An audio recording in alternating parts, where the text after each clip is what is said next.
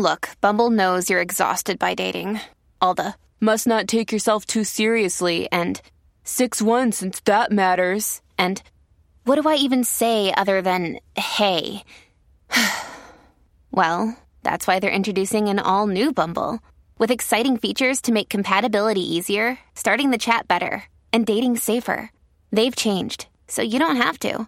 Download the new Bumble now. Contained herein are the heresies of Radolf Burntwine, erstwhile monk turned traveling medical investigator.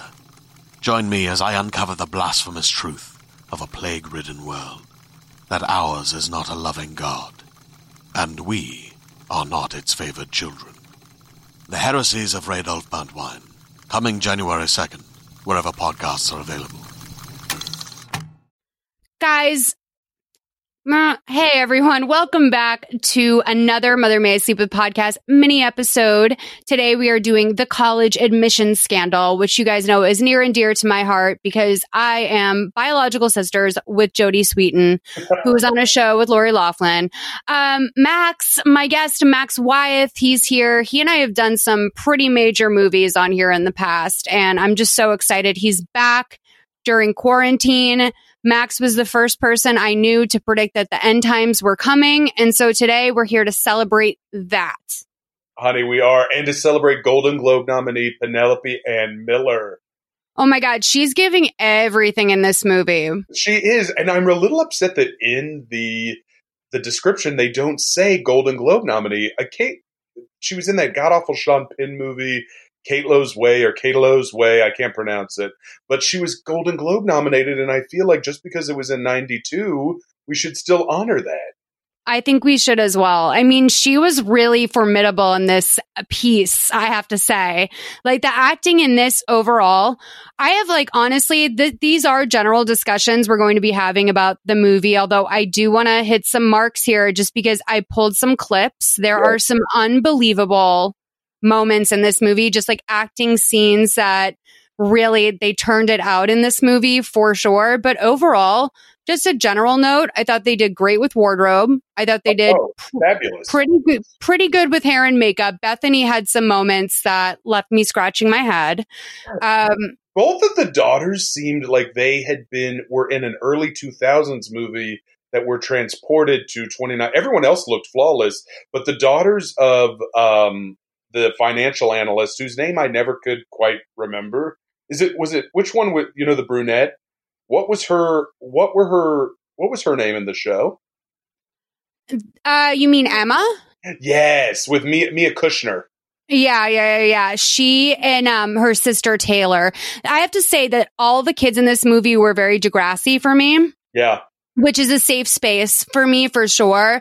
But like it did feel very dated. And also Danny is, if you were a fan of The Next Generation, he is Craig. Like he is absolutely Craig from Degrassi minus, so far the mental illness and like drug problem. Although his parents, okay, let me just introduce the two families because we have to talk about how his parents talk about him. So the DeVere family is Caroline, that's Penelope Ann Miller, and then her husband is Jackson, and then they have a son named Danny who's like a dreamy curly-haired guitar player, but not like TikTok hot, but more like a nod to like grunge culture hot.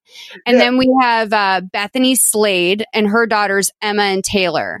Yeah, and I loved that they made Penelope Ann Miller's character an interior designer, which I feel we really don't get that in, that career anymore in cinema, whether it be VOD, whatever, Are linear. you kidding me? Max, come over to Lifetime, honey. Every woman on these movies, in these movies, is an interior designer. Really? Oh, that's fascinating because I was trying to think, other than, the revival of Will and Grace, seeing Deborah Messing's, design career, I couldn't think of a recent interior decorator. Oh, I didn't know they were all chilling on Lifetime. Yeah, I think that they kind of pulled it from pop culture generally because it's so on the nose. It's like an aspirational career, Yep. but it's like all really about sort of your taste. So then right away we like kind of understand that the character has a special eye and is very orderly and probably good with their clients and meeting demands. Like the job of interior decorator like does a lot of heavy lifting. A lot of heavy lifting. And also, I loved her hair in this movie. I thought they gave her a very, very well, like the hair of both the main characters was flawless, really. I kept thinking that throughout the movie. And even, and I don't know if we're, not to jump ahead, but jump ahead. In the opening scenes, I'm jumping ahead to the opening scenes. My favorite was when the cops are all rushing in, there's a quick shot of a slow moving foot covered, the nails are in red, which I just was so taken with that, that there's that slow motion down the stairs and there's all of the sirens. And I just thought, God, I love that they threw a foot fetish in there. It was just a very dangerous foot. I have to say, I've come to notice that as well when that happens in movies, because it just never occurred to me. A foot fetish never occurred to me. And even though I know about it, it still won't necessarily occur to me. So I love it when someone points that out. But also my takeaway is that Penelope Ann Miller needs an OnlyFans, especially in these hard times, honey. No one's getting work. That Golden Globe nomination was back in the... listen, the first Bush... I take it back. Clinton was in his first year of office the last time she was nominated for a Golden Globe. She needs that OnlyFans account ASAP. But I mean, like even Scarlett Johansson, I think, who's probably sitting on 40 million or more, it should have an OnlyFans during these times. You never know. Everyone's money's in investments. Oh, honey, and and everything could just collect. I totally agree. I support the OnlyFans. I would like to do a Scream-centric OnlyFans account, kind of, call out anything they can do for Neve Campbell's career. I try to do. You know this. Yeah. Anything for Neve Campbell. The teeth actress that like literally, she crawled so Kerry Washington could run, like Neve Campbell really like led up the teeth acting for pretty much all Americans. I beg you to ask me, I beg you to tell me who's a better teeth actress than her. But okay, so Penelope Ann Miller's character, we do have a real Betty and Veronica thing going on between Bethany the brunette and Caroline the blonde. Can I ask you a question? And I'm sure this is a reoccurring theme in Lifetime, but is always the brunette the harder-edged character and the blonde the true kind-hearted who realizes their mistakes? Because I just thought it was very, very, very throwback that, of course, the blonde would be the one who really meant well at heart, and then the other one's the hard edge. The brunette, of course, is the hard edge bitch. Oh, and the other thing I loved about the costumes, did you notice there was a lot of use of heavy pendants? And then what is it when there's but not bedazzled, but when the pendant is actually on the dress? And it I loved that. There was like a brooch. Not even a brooch, but it's almost made, when she's in that gray dress and it's got the two black stones on the dress. It's not jewelry, but it's part of the dress. But it just was I loved it. I thought that was those details do have a name, and I can't remember. I'm being such a bad chick right now. I don't remember what those are called, but those definitely have a name. Like when it's a specific type of ornament on the dress, for sure. It spoke to me, and like you said, I thought they really put some money into these houses because the houses looked like they were rich people houses. They did, even though it did have the classic Lifetime touch of looking like they're model homes, like no one's really lived in them. They don't feel lived in. But at the same time, extraordinarily wealthy people like that, especially sort of new money wealth, they put so much money into having all these proper furnishings, and they just look unused all the time. I'm sorry to interrupt. I wanted to talk too, and not to get off, she's a minor character, but in Lifetime, I'm assuming always the help is either Black or Latina. But did you notice her they called her Esmeralda, and I thought, you're telling me she couldn't just be, Diane. She has to be Esmeralda. Did you notice that? I was like, I did notice that. That's a chronic issue with Lifetime. And I couldn't tell first of all, Esmeralda's daughter is named Shayla. And I don't know if you noticed that, but right away my Sex and the City brain goes to, oh my God, is that the woman who stole Charlotte's baby name? Oh no! What's the alternate universe? And like Esmeralda's Charlotte's college friend who's now cleaning for Bethany, like maybe after stealing Charlotte's baby name, she really like took a downturn. But yeah, I'm sorry. I love that you. So I do that all the time with thinking of how characters would interact in other shows. Like I'm convinced Sally Draper grew up, changed her name, and became Lucille Bluth. I love that. Yeah, like completely changed her name. Ran into the banana stand in the late 70s, and I just feel. But I love always thinking how other characters would interact in different worlds. Sorry, that's just we do a lot of that on this show. Like, feel free to free associate, pull out some crazy ass metaphors. That's like really a good place for us to function. If I'm being honest. But, I wanted to answer your question about the hair. I find that typically like the lead is the relatable one. And she usually is like sort of like a mousy brown haired girl. Like even if she's very pretty, her hair is still sort of like an average mousy brown.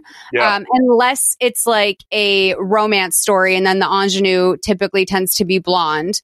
But I think Lifetime does it the opposite. I think Lifetime tries to make the people at home feel like they're the lead and that the popular girl or their enemy is like this blonde seductress. Because like what's more likely? People at home look like, like average pretty girls, or that they look like this like evil blonde bombshell. Well, don't you think it always, and I think this was established in 2005 with the Bennifer, Brad Pitt, Angelina Jolie, Jennifer Aniston saga. I think it's always going to be between the battles between good and evil. They just rotate the hair color. You know what I mean? I feel like those lines were established then, and now they're in firm use. Yeah, it's definitely, my reference is always Betty and Veronica, just growing up an Archie comics fan, although I wish I could have gotten more into Riverdale. I think I need to revisit it. But I think my issue with Riverdale is that even though I think because I'm in my 30s now, but even though those actors are in their early 20s, I don't feel guilty about eroticizing Harry Potter because I started reading those books when I was like 7 or 8, so I feel like they were older than me then, so I'm like, oh, I can still, get down with a little fan fiction of Harry Potter and, Draco Malfoy having like, an erotic session on the Quidditch field. However, I feel awkward now if I didn't grow up with something like it's a teen show now. It makes me feel gross being like, oh, that whole football team in Riverdale's hot. I'm like, oh no, wait, but they're all supposed to be 15. Even, you know what I mean? It rubs me the wrong way. So I can't watch that Riverdale because those guys are it's a little bit of the 90210 effect, I call it, when like in the 90s, like all these like 30-something-year-old women were like creaming their pants for Dylan McKay, who was supposed to be a 17-year-old boy, but in reality, Luke Perry was like fully 35 or something. No, Rest in peace, by the way. We love Luke Perry. Oh, we love Luke. We really love all of the 90210 cast for the most. We won't say those we don't support because again, they had bills to pay too. And but most of them, I support Hilary Swank, who's got her start on that show. We support so many. Speaking of teeth acting, my girl Jenny Garth is another all-timer. Like, oh, she's fabulous. Those teeth. They'll carry you, honey. They will carry an episode, and they will carry you. So, okay. So I'm just going to like skim ahead a little bit, but basically like Caroline's son is this kid, Danny, and his parents are basically like terrified that he won't get into Stanford. And and remember, honey, this has never been done before. He's a musician. Right. At heart. Mm-hmm. And he's a musician, and his parents are afraid he won't make it, and he has to go to Stanford. There's nothing else. Nothing else is good enough for him. It's Stanford.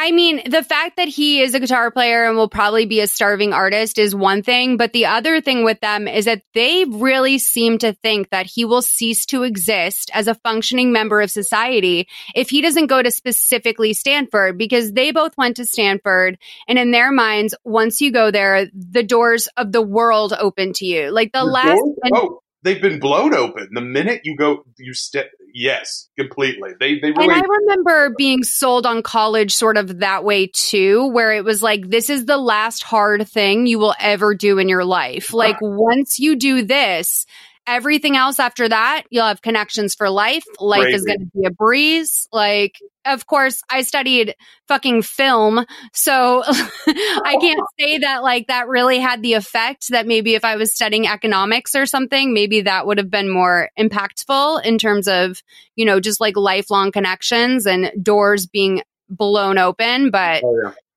yeah. So the thing that this movie, like, that sort of like gets it all really juicy and going is that all these parents like meet up every day, and it's like 4 moms and 1 dad, and one clearly gay dad, which I loved. I love the one dad that is having coffee was of course the one white gay that, you know, the only white gay in all of California. But yes, no, I did love it. I think he's a house husband. Yeah. I don't think he's a gay dad. I wish. I think that he's just like, his wife is more successful, so he does like the fetching. He used to work at Human Resources at CBS, and then she just rose to the top, and he's just decided to stay at home. Yeah, it just made more sense. It made more sense economically and just, completely. Someone has to be there for the kids after school. It just makes more sense if she goes. Yeah, okay. And also, I also love that ever since Big Little Lies, they love to have kind of a chorus. You know, remember in the first season of Big Little Lies where they had the chorus of other parents that would kind of interject in to the story or were talking to the cops. And I feel ever since then now they love a chorus. They love a Greek chorus of kind of, you know, central casting actors and actresses just kind of giving little snide one-off lines. And I thought because that trio of people kind of jumped, I think they only had 2 or 3 more scenes after that, but they did kind of come in to move the plot along at least 1 or 2 more times. They're under 5s, I think, is like what you would call them. Because like if you have under 5 lines, you get paid differently. But also this is like a super effective way to save money when you're making these movies, is just like put a little Greek chorus over there. A lot of their scenes will be like just silent, and then like it'll be over music and some action. So you can see like their positive praise or like their disapproving looks. But one thing I want to say about this group of parents is that there wasn't any like obvious jealousy between them. It seems like they all have this like common goal of just wanting to crack the code and get their kids into the best school they can. Completely. And I thought that was refreshing. I liked that it was more of not the competition. I mean, all those kids are already in, you know, high school. So, you know, maybe there's not the competition, but I just thought I did love that. I love that they did seem to have a little bond, and they just wanted what's best for one another if they had to buy, steal, or kill for it. Absolutely. So, of course, Bethany, the fucking brunette bitch, mother of Emma and Taylor, comes out, and she's the first person to know of Rick Singer. Apparently, you know, they know who he is just because he's very wealthy, and like clients send private jets for him, etc. And she says she's hosting a party for him at her work that week, and her partner set the whole thing up. His daughter had Skidmore at best, but now her mother is arranging curtains for her college dorm at Yale. So curtain. You remember when we could go curtain shopping? That was the time to be alive. When we you were able weren't to go. allowed to have that at my school. Nothing like really? that. Well, no. See, I was just meant not really at school, just in life. With, you know, going to the Dillards. Remember the days of curtain shopping? The Dillards curtain shopping. Those were they were the limit. They really were. Max, I literally had a nightmare. So I have this $100 Best Buy gift, or not Best Buy, Bed Bath & Beyond gift card.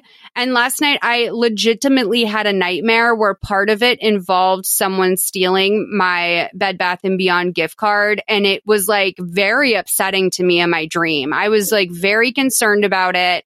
For some reason, I was like almost afraid it was foreshadowing the future, because for some reason I had nothing except for this Bed Bath & Beyond gift card to survive, essentially. Once it went missing. You know what's so crazy? Have you read any? I mean, first of all, I love that we're doing this podcast on the day that, you know, Have you read any about today? Not to get off of topic. Well, I was a big Blink-182 fan, so like I just feel so proud if this is going where I think it is, with Tom DeLonge from Blink-182 getting the Navy to release aliens.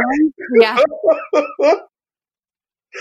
I know. And I literally had someone text me today that they were, because supposedly with the pandemic, people are having trouble sleeping, which is, of course, but that people are having very lucid dreams. And I had a friend who she is hardcore conspiracy theorist, which especially during a pandemic is when you want to hear those thoughts. But of course. She's convinced that the aliens are now enhancing our dream capabilities and like sending out, it was a whole spiel, and I just loved that that's where her head goes, that not only is with the plague, but that the aliens are now trying to reach us through the dreams, like kind of a fucked up Nightmare on Elm Street, but with an aliens twist. I was like, I believe that. I was like, let's get into Quibi and pitch it. Yeah, it's totally a Quibi. Can you imagine releasing the marketing for something saying in the middle where all people do is have time right now, and the marketing is if you have 10 minutes, it's like, honey, all we have. That's all there is at this point. At the very least, you could bring your friend on Chrissy's court for emotional distress. I feel like Quibi will be involved in this one way or another. It has to be. We should probably tell the audience we have not been paid by Meg Whitman personally to mention Quibi. No, not yet. Not yet. So basically when we go to this thing with Rick Singer, he is like literally, he has televangelist energy where like you'll kind of believe anything he says. And the way he works the room at the after party, he walks right up to Danny and is basically like, let me guess, like you're a cynic, like you're playing guitar all night long, you're a genius and it's unrecognized. And Danny's like, Mom, did you tell him about me? Like as if that's what his mom would tell Rick Singer. Like, it was amazing. But then Rick's like, no, I could actually tell because of your angst and your callous left finger, but also because I was exactly like you. So right away with the fucking Charles Manson shit, not that I wouldn't call that Charles Manson shit, but cult leader shit. And Taylor, the little daughter goes, yeah, I'm not going to college. I'm just going to the army. And he goes, West Point for you. So like he is so like Rick Singer is on his game and just excellent at manipulating these families. He really was. And I thought I thought his casting was great. I kind of went on a deep dive of his IMDb page, and apparently he was in a bunch of those Stargate 932 shows. He's very handsome. Was that just me?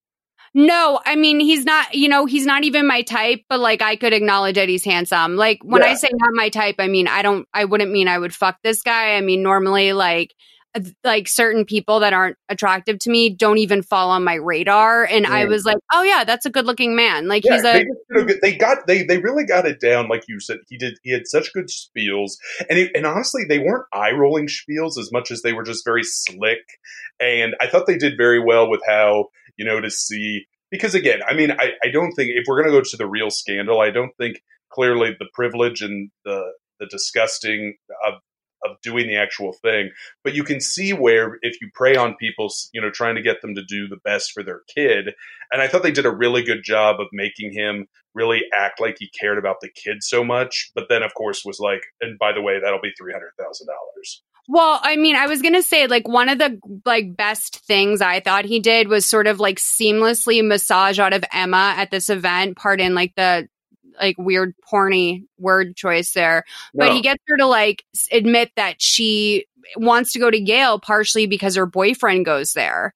And she's sort of just like, but I feel like I should just try for Trinity instead. Also, I loved whoever was the casting director really had a thing for twinks or twunks. Like they were very fit Twinkie guys, and because the boyfriend I thought the boyfriend at first was the son of the blonde, and then I'm like, no, that's a different white boy, which almost never happens in Lifetime movies. There's two Twinkie white boys to choose from, and that's unheard of. But I have to say, Taylor's or Emma's boyfriend was fucking hot, and like that's not even my type. But when he got out of the pool and like kissed her after he helped her with her Pride and Prejudice homework, I was like, ooh, you can get it, boy. Like that is that's a Yale freshman right there, honey. And honey, was it she had to find 5 things ironic about the first 5 chapters of Emma? What was that line? It was a great line. It was like, oh, I have to find the first 5. Oh, it was her universal truth is neither universal nor a truth. That part I loved. And I loved that pool scene. That was he did look good. Yeah, I loved it. I was like, oh my God. Because when you can like get me to be like, oh my God, look at that Hawkeye getting out of the pool. That really you never think with your dick. something. I mean, you know me, no. I'm thinking with the dick all the time. That's never you. You're very much like, ooh, the seat. No. So I'm like, what's he like spiritually? Then we see a title card. It's 6 months later. So the kids take the October SATs and surprise, surprise, the results are not great. No. Then we see Bethany go in to like basically verbally assault the college counselor at the school, who's like the only woman of color in this movie that's like in sort of a position where she's like an employee essentially, besides Esmeralda, this like young woman, she's a Black college counselor. She's just like out here doing her job and like doing a good job at it. Like not asking too many questions, but asking the right questions when they come up. And she's just basically like, you know what? Like if you don't make this happen for my kid, like don't say George Washington University is the very best that she can do. I donate like clockwork. And then it's like, it's basically, it feels very racially charged, if I'm being honest, because at one point she goes, this is an attack on the 1%. And like even sort of implies that things would be different for her daughter. She probably could have come up with a better school than George Washington if her daughter hadn't been a white girl. Oh, totally. And I mean, I didn't know that they went that real in Lifetime. I think that's what a lot of parents of that 1% do think, is that the spots that they've rightfully paid for are being taken by people less than from affirmative action or whatnot. And I think they did a really good job about that. And again, the actress, I've seen her. Did you ever see The Black Dahlia with Hilary Swank? No, I've never seen it. I know. And I've been needing to since it came out. Elizabeth Smart, and she's so good. And she also plays the villain on 24, and of course a lesbian on The L Word. But the original L Word, not the remake of the L Word. I love you saying, of course, a lesbian on the L Word. But she's a great actress.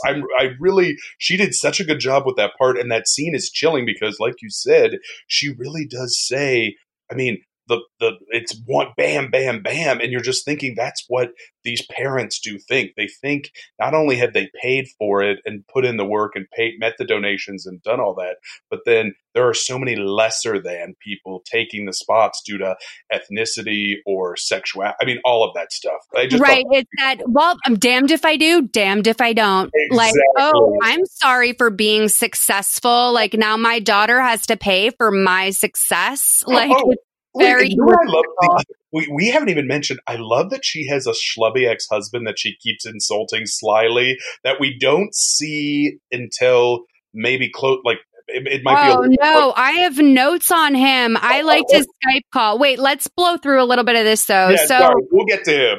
Rick Singer shows up to Bethany's house and they have a talk about what they can do for Emma. And Taylor and Esmeralda are going to school. Like Esmeralda's driving Taylor to school. And Rick says that he can do something. It's like not really that complicated. And the way he sort of shuts the door behind them, it's unclear if Bethany is paying for the quote unquote side door option that we all know about, or if she's doing that and giving him a blowjob, because it seems like kind of, did you get that vibe too? Like, did Bethany blow Rick Singer? Well, there was a little sexual tension, and I don't know if it's just because the actors I don't know what, but yeah, there was some undertones, which I quite enjoyed. They match each other's intensity, which is what I think is like that's what's good about the two of them together, is they really like have that same thing. Caroline, aka Penelope Ann Miller, and her husband are literally acting like Danny getting a 1250 on the SATs is like he got a DUI. Like they basically are they are like beyond. They don't know what they're going to do about him. They're worried about his future. So then Rick comes over and meets with Danny's mom, Caroline, and he basically explains the side door option to her as well. And she is like total Pollyanna during this scene. Like you would not think at all that she's an interior designer that works with multiple sultans as well as 3 Oscar winners. Like, I'm sorry. When you're working with the sultans and Oscar winners, I'm so glad you brought up the Sultan line. I forgot about the Sultan line. What an odd. Do you think Disney paid for that as a kind of an undertone to watch Aladdin on Disney Plus? Possibly, but I can see a world where Disney paid Lifetime for promotion for Disney Plus. But I mean, when was literally the last time you heard the word Sultan? I think that that's a safe assumption. But no, like truly, it's crazy because I'm like, lady, you work with like the dark elite rich. Like those are people that are being accused of drinking like adrenochrome on TikTok right now. Like I seriously doubt that like you're blown away by the idea of like paying a little money to go through the back door of college. Holly, wait, we have to guess. Okay, say there's 2 Oscar winners. Who are the Oscar winners she designs houses for? Honestly, my mind went straight to Meryl Streep. Oh, see, okay, I want to know where you're going, and then I'm gonna tell you where I'm going. And then maybe Renee Zellweger. Oh, I can see Renee, not Meryl, but I can see Renee because I feel like Meryl Streep's the type who would do it herself, and it would just look great. Right. But I'm going much more like, I feel like Oscar winners like Mira Sorvino, like I'm thinking it's the one and done. Like that's the kind of Oscar winner I'm thinking, or like, oh God, who'd be another? Oh, like a Cuba Gooding Jr. You know what I mean? Like, they won the Oscar, but then the curse just set in. Well, that would explain why she's so clueless about like this. I would think she would know about the Illuminati, for God's sake. I would think she would be Illuminati adjacent. Look, if you're having high cocktails or high tea with sultans, you know about the Illuminati. So I'm going to play this clip of when she tells her husband about this whole scheme with Rick Singer. And it is, I have to say, I wish I could play you guys video as well. You're just going to have to go watch it if the audio bites you. But this is one of the most comically played scenes I've ever seen in one of these movies, where it's almost like as if the actors were in full agreement about this being like an insane movie. And like almost on I don't know, like, because this movie does have some camp to it. So I'm just going to play this. It's 1556 to 1849. This is insane. It was completely surreal. So how does it work? The coaches just get to... Yes, they get to pick a few kids that they want in, and that list gives those applications the extra gas they need to get over the line. So what? Singer just hands the coaches a bag of cash and then they pick your kid? Whether or not your kid actually ever played that sport? Well, there's Rick Singer's foundation, and that foundation is supposed to provide scholarships for underprivileged children. But it doesn't. Apparently not. Oh, my God. And the parents put money into that foundation, and then the foundation... pays the bribes. Are they bribes? Yeah, they're kind of bribes. No, they're actually bribes. Well, there's more, but it costs extra. There's this shrink. Rick Singer's shrink. Paid for out of the scholarship fund for the underprivileged. Mm-hmm. And the shrink says that your kid needs extra time for the SATs. And the kid goes to this special location where there's a proctor who's also on the payroll. No. Yes. Yeah, and the proctor either provides the answer for the kid or takes the test after the kid goes. And scores go up like 400 points or whatever you want. Oh, my God. So that's how he does it. Yeah. So all of this Ivy League, all this Stanford, Georgetown, USC, UCLA. He's done it for hundreds of families. Names you would recognize. Actors, actresses. It seems so easy. I'm amazed everybody doesn't do it. Well, not everybody has $250,000 laying in their kitchen drawer. That's how much? Well, it's $150 for the sports and $100 for the tests. Cheaper than endowing a library. And no more fighting with Danny. Yeah, well, there's that. So? Well. Did we? Are you seriously asking me that? Yeah. Yeah, why not, do we? We could get into very serious trouble for this, Caroline. All right, and it would kill Danny. I mean, you know him. He's so... I know, but... Caroline. I know.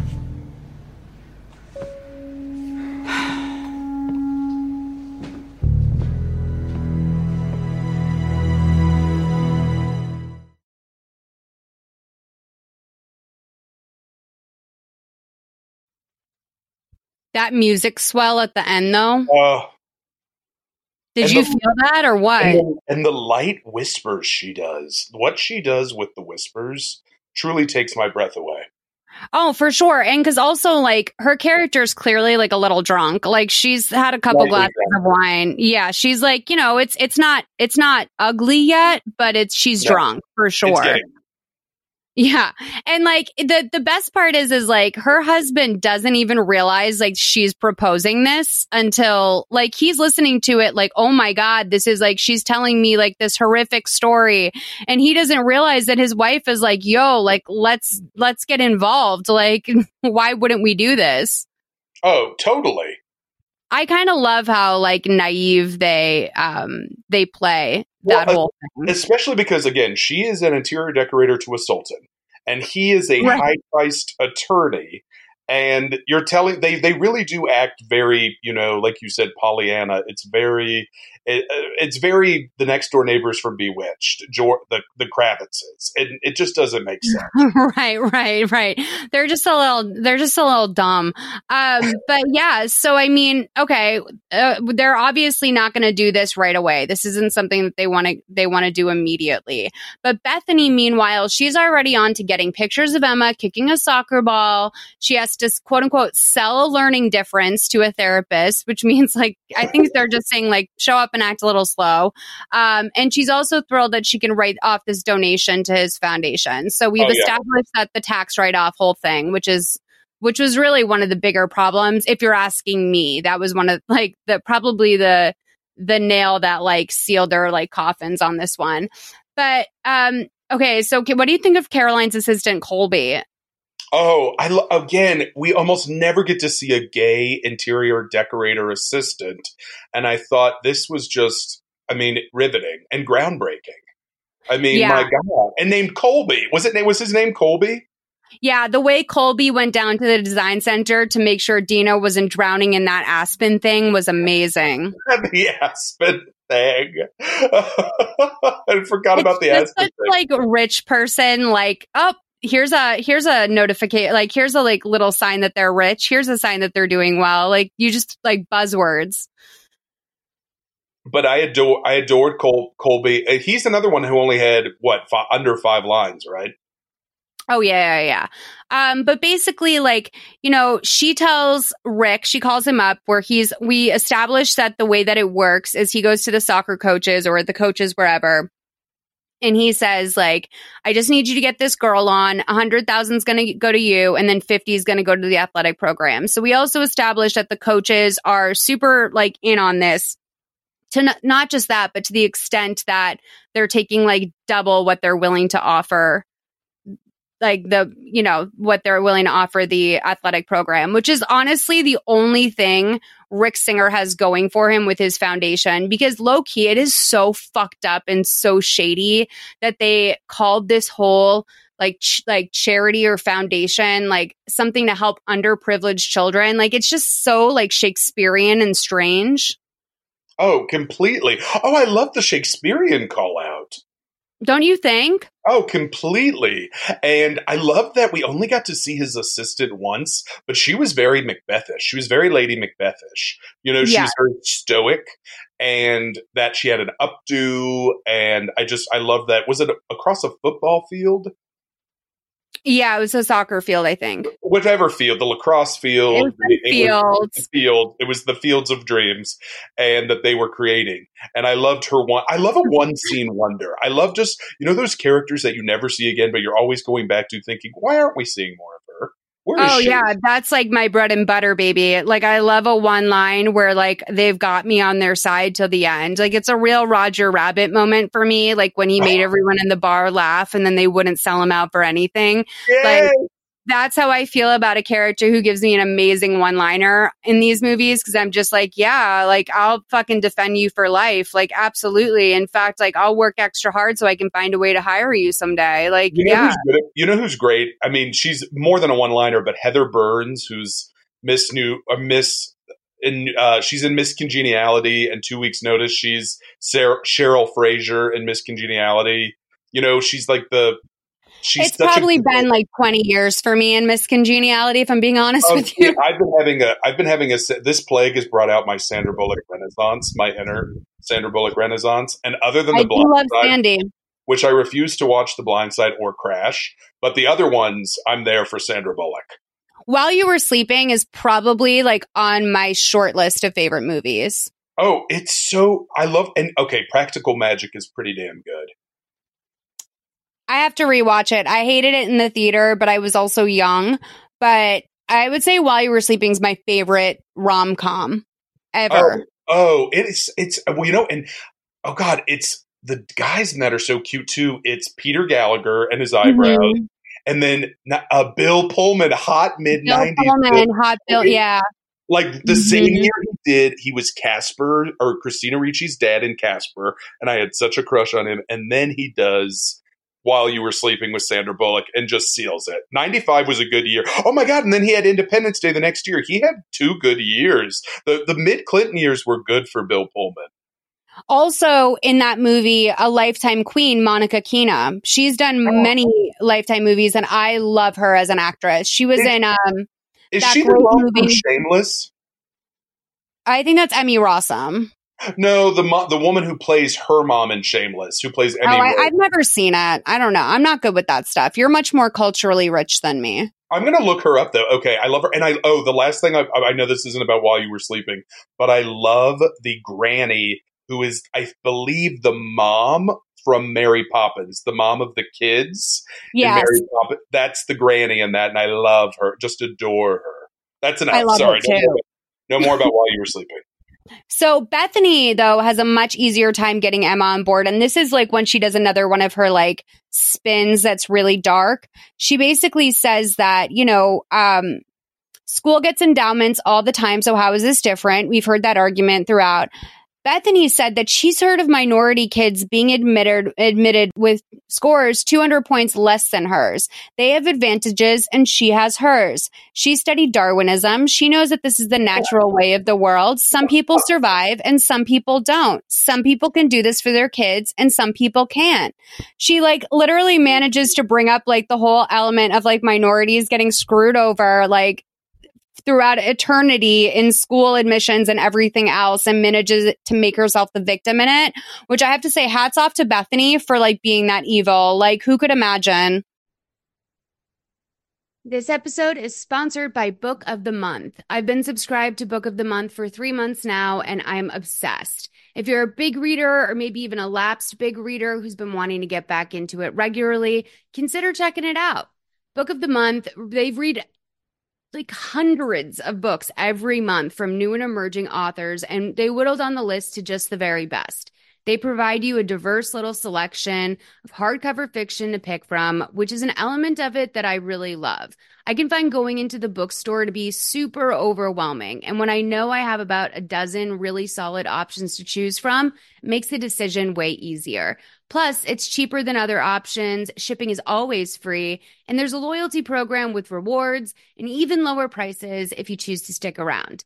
There's an app where you can pick your upcoming books and track the progress of your reading, and there are challenges on there with rewards. Your book arrives in a super aesthetically pleasing box, by the way. That's the kind of touch that I always really appreciate. Personally, I read at my own pace. Sometimes I can only get to one of my 2 books a month, and I keep the ones I haven't read yet on my windowsill right next to my bed so I can just see them all there. It inspires me to pick one up and read. It's nice to have options in front of you. If you're interested in trying it out, you can get your first book for $5 with code PASTEL at bookofthemonth.com. That's code PASTEL at bookofthemonth.com. You can shop from anywhere doing pretty much anything. You might shop while working, eating, or even listening to this podcast. And however you shop, we all know and love the thrill of the hunt. But do you also know how to get the thrill of the best deals? Because Rakuten shoppers do. With Rakuten, they get the deals they love with the most savings and cash back. And you can get it too. Start getting cash back at your favorite stores like Sephora, Nike, and even Expedia if you're looking to get some travel in. And getting cash back doesn't mean you have to miss out on sales because those can just be stacked right on top. It's easy to use and based on a simple idea. Stores pay Rakuten for sending them shoppers, and Rakuten shares the money with you as cash back through PayPal or check. Download the free Rakuten app and never miss a deal. Or go to Rakuten.com to start getting the most bang for your buck. That's Rakuten.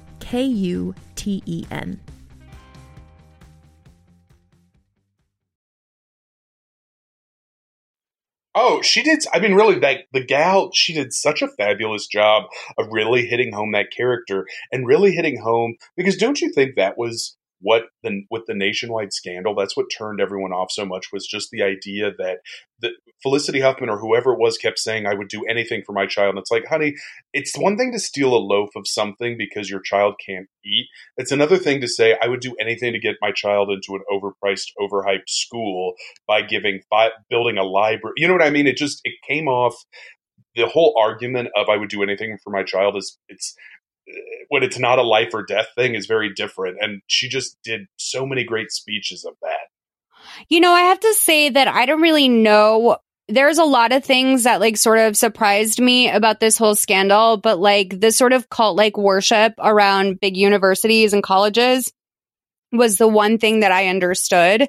And like, that is like, you know, I went to Boston College. Like, it was like, I was literally like, I was going to go to Suffolk University. I had like a full scholarship. I was going to go and study politics and like, you know, be right across from the Capitol building and like I was like, had my whole life planned. And I remember my mom calling me into a room on Christmas Eve and basically being like, I really want you to think about Boston College. I was an artsy girl too. Like, I know you don't think you're going to fit in there, but you can kind of make Boston College what you want it to be. And it's a great school. And like, she just really like, she Rick Singered me. And like, I 100% bought into it. I remember going to like my orientation at BC and like, I didn't take my Boston College super fan off for like a week and a half after. I was so amped on it. Like, I completely got indoctrinated. And I think that, you know, I'm not surprised for the status or whatever else that they did. I also think that, you know, I mean, my mom was like, yeah, like, I'm not shocked. They wanted what was best for their children. Honestly, if you want me to say the thing that shocked me the most was that they were dumb enough to write it off on their taxes.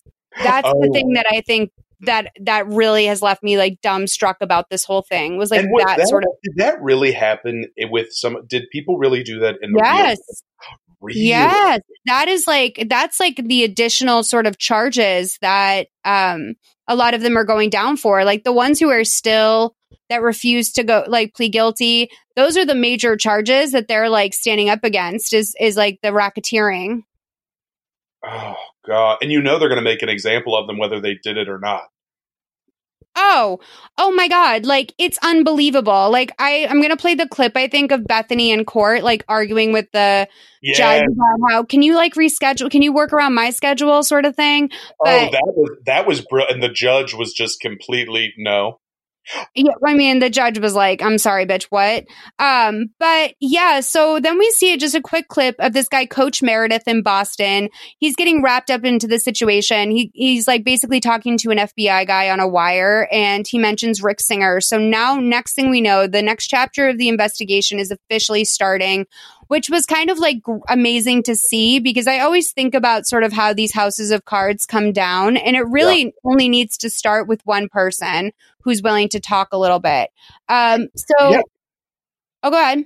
No, I was just going to say that's so true. And I mean, I need to look back at the actual case, but this went on. Wasn't he able to do it for quite a long time? Rick Singer. This went on for like over a decade. Like it also like called into question Jared Kushner's admission to Harvard. Like that's how far back it went. It was like over a decade. So when you think about it, it's people that have been in the working world for like sometimes 8 years, you know? So I have a question too, and not to get into it. So here's the thing. So do you think, never mind. We can do this at the end. I apologize. Never mind. Continue. Okay. So Emma's basically like Danny's parents, quick line, Danny's parents basically get him on board with doing this. And then they're like, okay, because you agree that you're going to study. We're going to like basically we're going to put you on an embargo with like music basically. And you have to take a break because now we're studying for this. And basically they're just paying for like what is essentially Rick Singer's basic model, which is super intense tutoring, apparently. So then we go to Emma Skyping with her dad. And I feel like you called her dad like a bum or something. I feel like her dad is portrayed almost as like a Disney-esque version of like a brilliant but troubled father, like the way he sort of relates to her. I'm going to play this Skype call. One sec. Hi, Daddy. I hope that wall behind me is out of focus. I do not want you screen grabbing it and selling my entire plot on the black market in Malaysia. Is there a black market for novels? Only brilliant ones. I read the first chapter 6 times a week. Oh my god, when Ethan finds the robin's nest, it makes me cry every time. Will you send me more? Oh yeah, for the price of a visit. The second that school's out. Well, that would make me supremely happy. Now, are you supremely happy, my angel? I'm good. Father's ears sense they aren't hearing the entire story. What troubles your soul, my love? I don't know, Dad. There's just things that I'm not certain about. Well, maybe that's because you're signing into your mother's machine-made consumer-indexed idea of what certainty is, when in fact the entire concept of certainty might be entirely overrated. So, tell me, what's the problem and how can Papa help? There's no problem. Really, I'm good. I actually have a ton of homework to do, so I should probably go. Talk to you tomorrow. I love you. I love you too. So her dad is like in front of a wall of Post-its where he's like arcing out his next novel, and he's literally eating tuna out of the can, which I have to say, when I was very broke and going through it, I took a lot of joy in eating tuna out of the can myself. And I just feel like the way that they depicted him, it's almost as if Emma would have been better off with like her drug addicted ish, like problem-filled father than she would have been with Bethany. Oh, they really play. And he doesn't even Bethany mention he has a job. He's not drinking. And what I thought was odd was it makes it sound like he has a job and then all of a sudden he's a novelist. So did he get an advance to write this novel about the rabbit? There were rabbit. Didn't she say that when someone finds the rabbits, Yeah, I mean, imagine being so removed from your father, like so separated from him that you stan him and read the first chapter of his unfinished novel 6 times. Like, that's how bad this girl needs a dad. And like, she's craving it. Yeah, she needs it. She needs a dad, dude. And you know, in all fairness, like, yeah, your mom's a fucking crazy person. Like, Bethany scares me, if I'm being totally honest.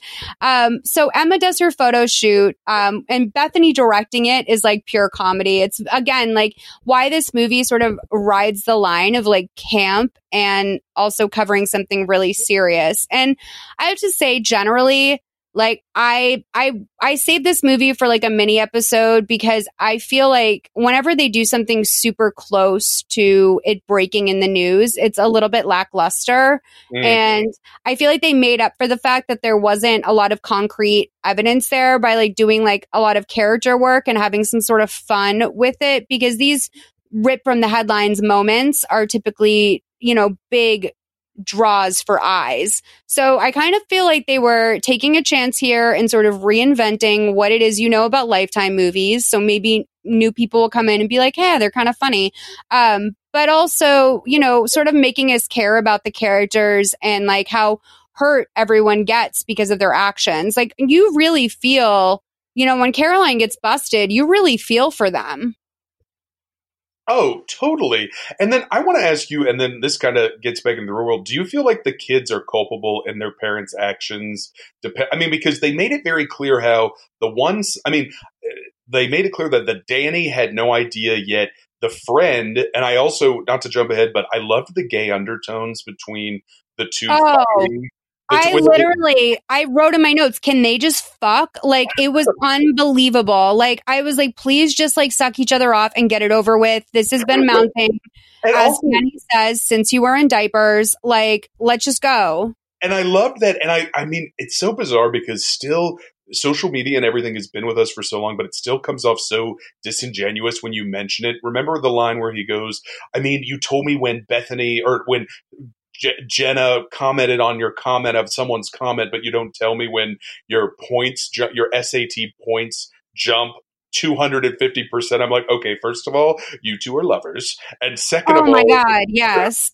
That whole part threw me. And then also, I don't remember talking with everyone when everyone was getting into college about it. Like, I don't remember everyone sitting around talking about it like that's all anyone talked about all day long. I mean, I don't know. Was that like that for you, your junior and senior year? Just you and your friends talking every day about where you wanted to go to college? Yeah, a little bit. But like, we also went to a really I went to public school rather in Massachusetts. That Lexington, Massachusetts has really good public schools. It's like a big reason why people choose to live there. And it's why my mom kept me there. She grew up there. And it's why my mom kept me there, is because like the schools are essentially private schools. And, it was like, 9 kids from my class went to Harvard. I think 12 of us went to Boston College. Like, there was a couple kids who were like chic enough to do a gap year, but like at the time that was like a really strange and sort of scary thing that they would do. Like people did city year, which was like basically like a long form, year off of just like doing community service. But even that was considered to be like a little scrappy. And, there was definitely kids who like went to community college or chose not to enroll. And, but like, it was a standout thing. Like in our senior year, final like paper of our senior year, it printed where everyone was going to school. And like, it was definitely like a little jump on the page when someone was not enrolled or undecided or, I hate that. I mean, and it'll be interesting. I'm such a firm believer in higher education and the value of education and blah, blah, blah, blah, blah. But as the world is taken over by robots and plagues and aliens, it's really fascinating to me. How are we going to reevaluate what even an education means or looks like? What does it even mean when it's just bought and paid for by the people who can afford it the most? What is that the world even going to look like? Because, I just think I don't know where I'm going with that rant, but I do hope we reevaluate all of that because I think it's ridiculous. And I mean, who knows what even kind of jobs are going to be available to most of us by the time in 5-10 years. You know what I mean? It's just, it's really fascinating to me. Well, that's what was so interesting about this because, like, as we know, dear sweet Olivia Jade of Lori Loughlin's uterus fame, she, she was like a little bit like, it was sort of like late, like when they decided to make a big deal out of her going to school. Like it's a little bit late in the game, I think, to still really place such a high value on on a big name education, especially when someone's not directly pursuing something that like you need a degree for, like medical, doctor, teacher, all that stuff, like economics, like all that stuff. It makes sense to have a degree, but there's so many alternative careers that have popped up, not just out of like innovation, but also necessity, that it's like, you don't really have to go to college anymore. Like people aren't really judging kids that don't go to college anymore. I'm a little bit older than you, and it was considered to be like a real, I think it was a thing, not just in the culture and in town I grew up in, but also in the time I grew up, that you really like wanted to be going to a private college and you really wanted to be doing that experience, but not anymore. Well, and don't you also think, I think, because I graduated in 2009, right? Like the year after the economic crisis. And I feel like in the last 10 years, the biggest thing is we're realizing, you're sold one thing on college And then I think it's an amazing experience. And I do think, I wish this is a tired old thing that most people say, I wish I had appreciated it more when I was in it, because you don't understand almost the value of when you're lucky enough, if you, or the people who work their asses off and work, I was fortunate enough where I did not, work throughout college. And with that, it's thinking, my God, when you're just focusing on, I need this college degree so I can do this, compared to this is one of the only times you'll be able to learn and actually expand your mind and spend all the time you want taking a class on X, and I hope we can get back to what and I know that's different for every person too. No, I'll definitely say like our first day at BC, like we had a big conference in the auditorium, and one of the Jesuits stood up and basically said, like, if you came to Boston College to get a career, you've made a mistake, because at Boston College, we're a liberal arts school. Like, you're not necessarily here to follow out a degree and, just get that. It's not like an end thing. Like, this is the beginning of you dipping into all the different topics in life you could ever learn about, and, to explore that. And like, that's one thing I have to say I really love about the Jesuits. Like, you obviously, the Catholic Church, there's a lot of fair criticism there, but I have to say that the Jesuits are like, it was a unique, without being unique, it was a unique college experience, because it wasn't about, we didn't have Greek. We didn't have a lot of that stuff that's like really just like super harmful. And also like takes away from education. Like, Boston College really was sort of about, while also demanding that we take like a certain amount of like, spiritual classes. What are they called? What are they called when you take a class that's about spiritual shit? A religious course, a mystic course? No, not a mystic course. It was always something like, I don't know, it wasn't philosophy. It was more like religiously based, but without being like overbearingly Catholic, like, for the most part, we had a pretty like, a great sort of approach to everything. But anyway, so let's zoom past some of the. Oh, go ahead. Can I say one last thing? And then what I did think they did well with the kids, I mean, and throughout the whole movie was, and I think this is a huge problem we face as not only a nation, but worldwide, is this idea of keeping up with the Joneses, especially in the last 10 years with social media and whatnot. We are all of our own publicists, and everything is all about clout.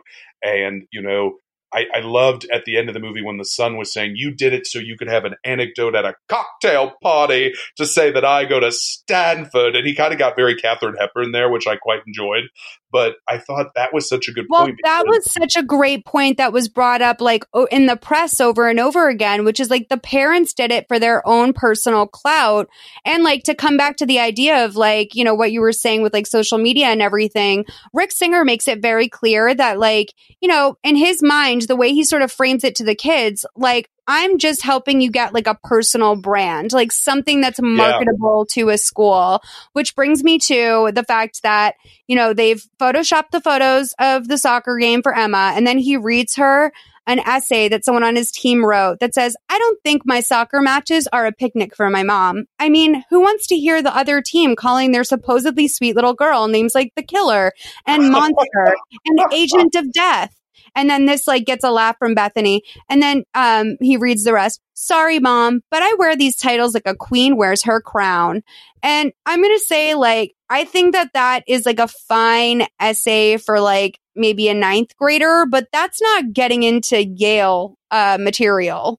No. Which just sort of goes to show, like, I think that might be the quality of the writing that they handed in. Like, that's how made in the shade they were. But we find out Emma's going to go to Houston to take her SATs, and that a note about anything would be enough to get her to take her SATs in a different state. And we find out that Singer has a test guy who is like a Harvard guy who can get scores down to the exact amount of points. And they agree that they're going to go for something around like a 1450, because anything over 500 points is outrageous.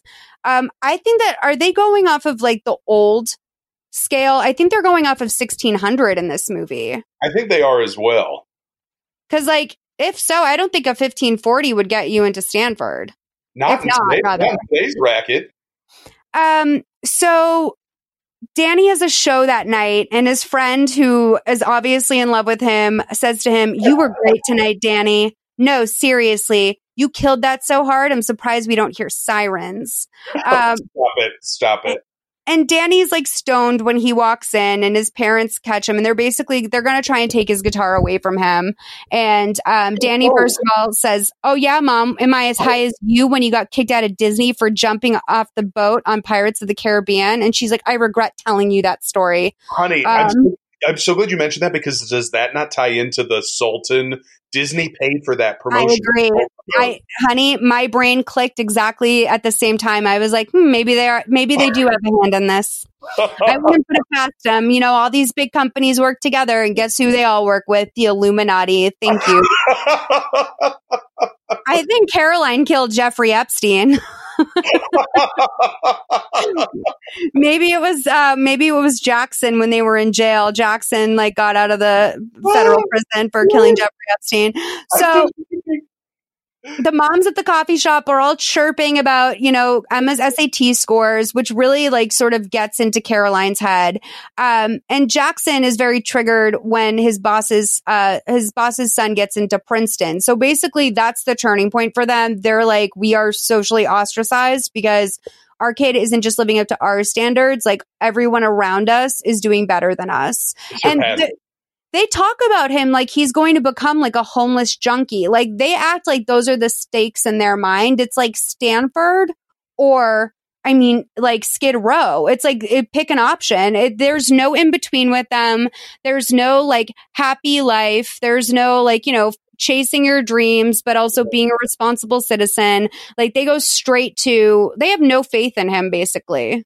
No, and I thought they did really well. And that's what I did love is that, I mean, the guy, you know, the music career, they just could not stomach that music career. They were not here for that. So Danny's friend, we find out at school, has always really wanted to get into Stanford since he was in 4th grade. And he can't believe that Danny like is a double legacy and he doesn't give a shit. So obviously, well, not obviously, but Danny's friend is, Latinx, I would assume. I think because he calls him, he says andale earlier on. So I think that we're supposed to take that as a hint that he is Latinx in some sense. Oh, so gotcha.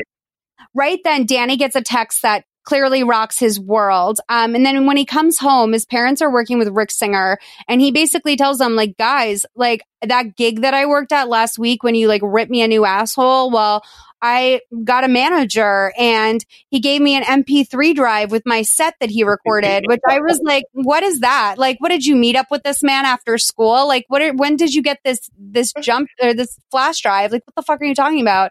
So, the one good piece of advice that's given in this entire movie is his dad tells him, listen, don't sign anything until I have a chance to look at it because managers can be tricky. That's the only good piece of advice that comes of this whole fucking movie.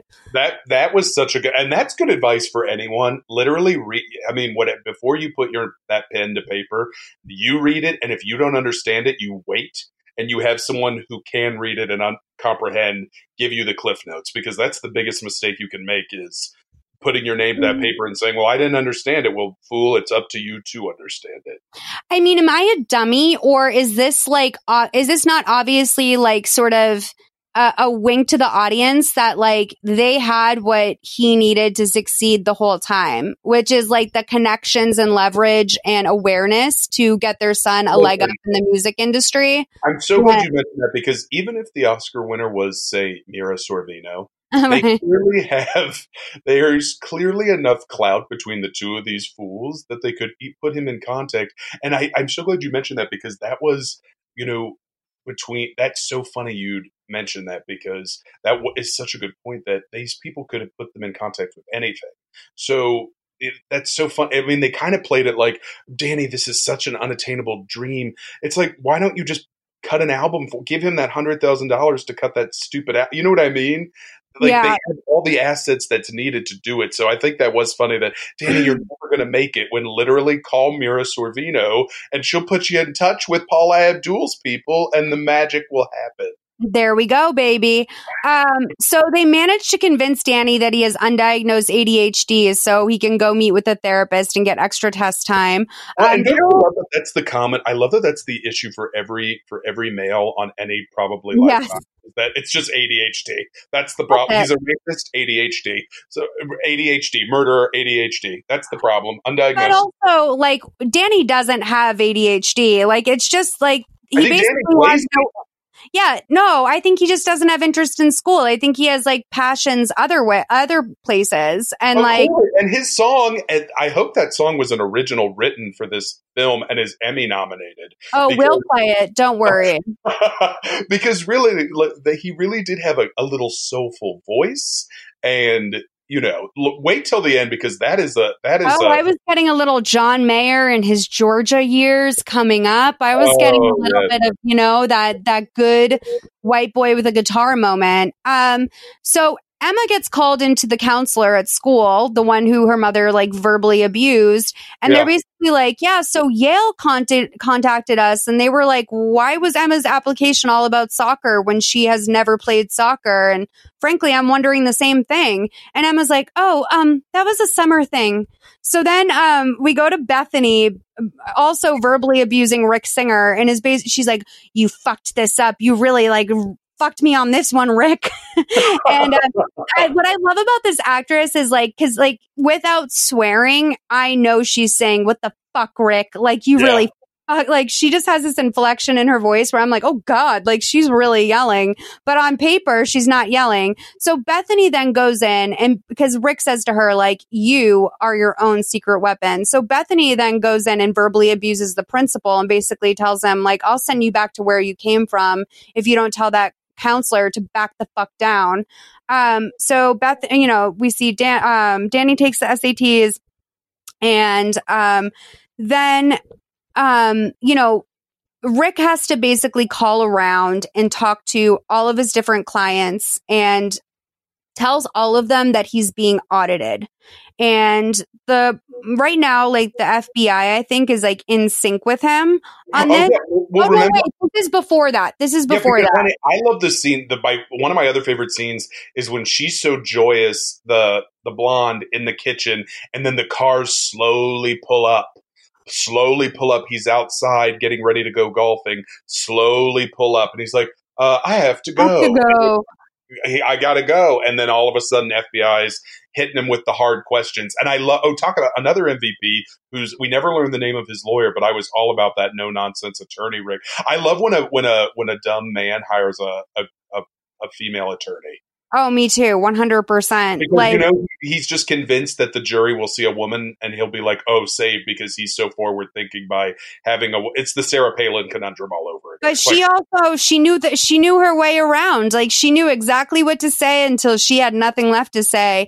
But the FBI is already like tapping Rick's phone and he hears Bethany talking about how amazing it was when the college counselor had a breakdown apologizing for her mistake.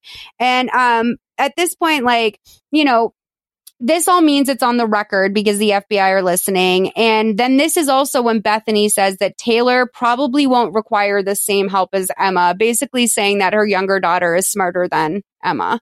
Oh, I love it. And that'll come back. Listen, honey, that's coming back to bite her in the ass.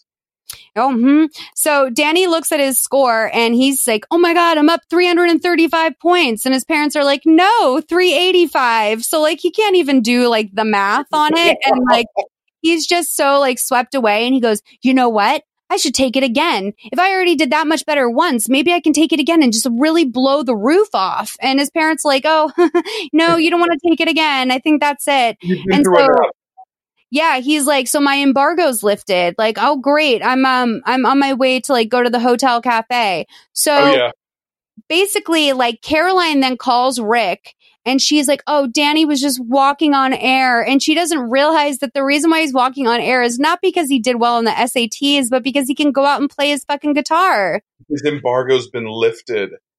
Yes, the punishment he has suffered too long for is over. So, and it could not have been more than 2.5 days. Right. So, yeah, no, 100%. So Rick is busted in the driveway. Then we go to the scene with the lawyer. Basically, they do have a clip of him discussing what is essentially racketeering, and he knows he's fucked. So right after that, we see him go back to work, and he has to continue on at work for the next couple months, it seems like, maybe even more, as if nothing happened. And he knows he's under active investigation by the FBI. They're tapping. He's basically agreed to like give in and give them everything. So he sits with the FBI and calls up every single one of his clients ever and tells them that the IRS is auditing the charity. And every parent handles this different. And when he calls Bethany, she's like, "No fucking shit, Rick. What do you think I am? Going to admit that I'm paying my daughter's way into college by forging an athletic career?" And having her SATs taken for her and writing all of this off as a charitable donation? Are you fucking stupid? Like, she basically like admits to not just the crime, but every nuance of the crime, like throughout. It's kind of incredible how Bethany, just say less, Bethany, you know? Yeah, hold back for once, Bethany. And then, of course, Caroline, she gets this call and she's terrified right away. She's scared. But during this time, during these calls, they also are able to confirm that both Emma got into Yale and Emma's in Montecito with her boyfriend's family celebrating, just springtime. And then all of a sudden, woo, I'm in Yale. And then Caroline gets the same call about the IRS, and then she confirms that Danny is at Stanford. Danny's practicing his guitar when his parents come in, and so this is that clip. It's 51:59 to 53:17. These days is California sun. Are you ready for this, Angel? Ready for what? We just got off the phone with Rick. You got in. You're going to Stanford. Oh, wait, seriously? Yes. We're so proud of you. We're so incredibly proud of you. Oh my God, you did it.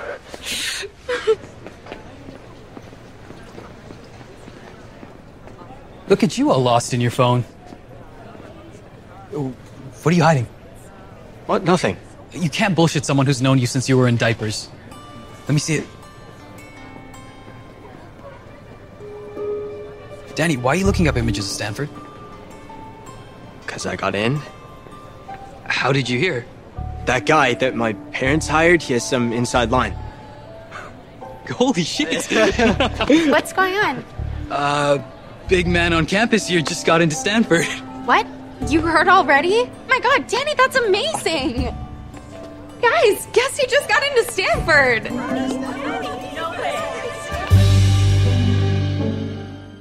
Okay, I already have put up on my Instagram, like the shot. First of all, yes, homoerotic, and we'll get back to it.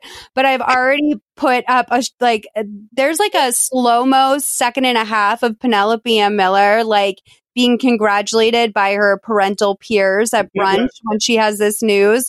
I have never seen, like, literally since Death of a Cheerleader, when oh my God, what's her name? That amazing actress who played the mother had this reaction when she was reading her daughter's confession note.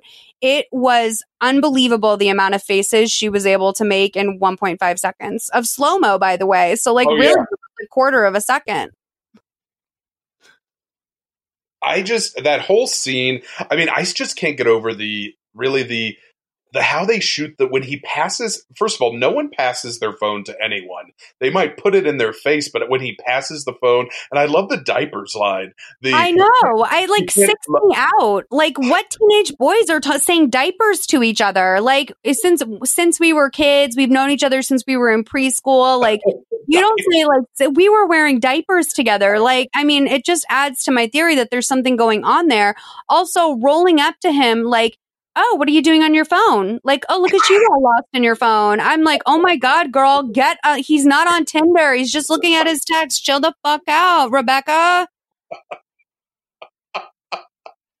That whole, and then the girl, I love the unnamed, I hope she's in the credits as unnamed blonde student body member in the credits. Because she just got that one little brief moment, and then everyone, congratulations. It was euphoric. Yeah, supportive blonde. That must have been her name. Can we just say, my favorite is I love to watch the credits because my fantasy is to play like flight attendant number 4 in like an episode of the new Hawaii Five-0, which just was canceled, or something like that. Like I would love to just play a number of something, like waiter number 2 or male, or bald mailman number 3. I just love that. That's my favorite. Well, that can also be a way of like putting an actor in their place, where it's like you don't give them a name. Like if you give them a name, then they have some time to like think about it. Like, yeah, I like know some bald, people. You're bald mailman. That's it. There is no name. You're bald mailman.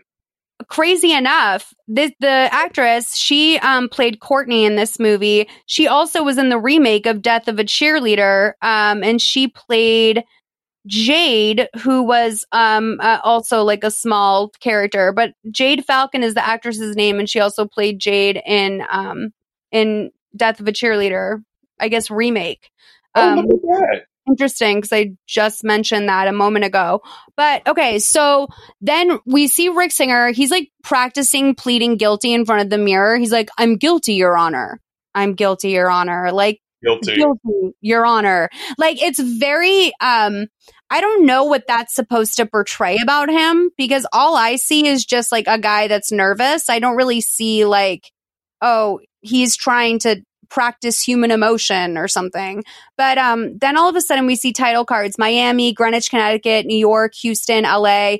The FBI comes banging at their doors. It's over for everyone. Anyone who's thought. And I love that they're like, no Pop-Tarts for you, babes. It's before breakfast. We're driving you off to court.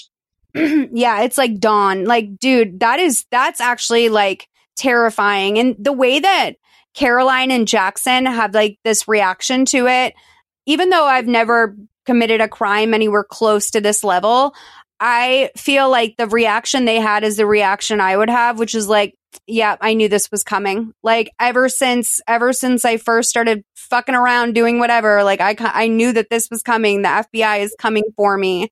I've always felt that way. I've always felt like it's in the FBI's hands. Like they can just come and get me whenever they want, because I know I've probably done something wrong. Honey, it's the same way I feel about the people who are part of a local militia that think that they could really stop, the army or the government from attacking them. And I just want to say, honey, if they really wanted you, they would have you, and they don't. You know what I mean? Right. It's not a question of could this happen. It's yes, it could happen, and it could easily happen, but you are so insignificant it never would. Do I think I'm too special? Oh, not you, honey. No. I'm just kidding. I feel that way about people who are like convinced that they would get murdered. Like, I'm just like, dude, do you know how fucking complicated it is to pull off a murder? Like, you really think someone's going to waste their murder on you? Like, unless you've like, yes, there's freak accidents. And of course you don't want to be a statistic, but for the most part, let's be real. No one's going to fucking kill you unless you have like, unless there's some sort of activity in your life that might lead to that. Like, oh, yeah. I mean, I think honestly, I mean, if we would have a psychologist on here with us, I think they would share that. I think most people I think it's an interesting two things. I loved how they showed the difference between Bethany, who of course is getting dressed. She has a nice Tory Burch belt. She's getting all perfect. And, she's walking in like Sharon Stone and Basic Instinct all in the interrogation. And then the other two are, panicking. And I just think it would be interesting because I think deep down when you make these choices, and this is from anything, you ultimately know you're probably going to get caught, but you do it anyway, maybe because you want, there's all those fascinating arguments. Like most people who get caught want to get caught. You know what I mean? I agree. The way that Bethany was like calmly getting ready for this, by the way, like it's unbelievable. Like she's just like, honey, I'm going to be somewhere today. And after school, I just have to, I got to go talk to the police, but I'll be here right when you get out of school. And it was almost as if she either got a head up and has been getting dressed for this since 4:00 in the morning, or she like went outside and politely negotiated with them that if she'll make it easier on all of them if they let her like, put her makeup on and put some deodorant on and, get ready for her and the other two are just jail. dragged out. The other two are just dragged. And I will say this: I wish people would bring back elegant pajamas. If they're that rich, there should be some linen pajamas, not sweatpants and an oversized T-shirt. I agree with you. Like, dude, if I was making major money and I could get someone to dry clean only pajamas, I have to say I'm ashamed to own a couple pairs, but like you truly don't realize like how out of control your life is until you have a pair of dry clean only pajamas and you have to look at yourself whenever you want to clean them and you're like, yeah, I'm going to pay $5 to wash my pajamas. The thing that I sweat and have nightmares in, I'm going to pay to dry clean that. Oh, totally. So the homoerotic love affair really builds up here when Danny's friend comes and confronts him about all of this. And I mean, points were made. We also have to remember Danny, his biggest sin here is he's been like willfully ignorant, right? Like he didn't question that he somehow managed to beat his SAT score by like 385 points. He doesn't really question that Rick Singer is diagnosing him off the cuff with ADHD and now he's getting extra time. Mm-hmm. He really like Danny's just trying to fucking coast. And like, that's the part of it I feel like is very Olivia Jade, where I think that I think Olivia Jade was coasting, if I'm being totally honest. And you asked earlier, like how much I blame the kids for all of this. And I'll tell you honestly, I feel like they're minors. And even if they aren't minors, they're just like 18 years old. And I think, honestly, if we're talking about getting into college, most of them probably started applying when they were 17.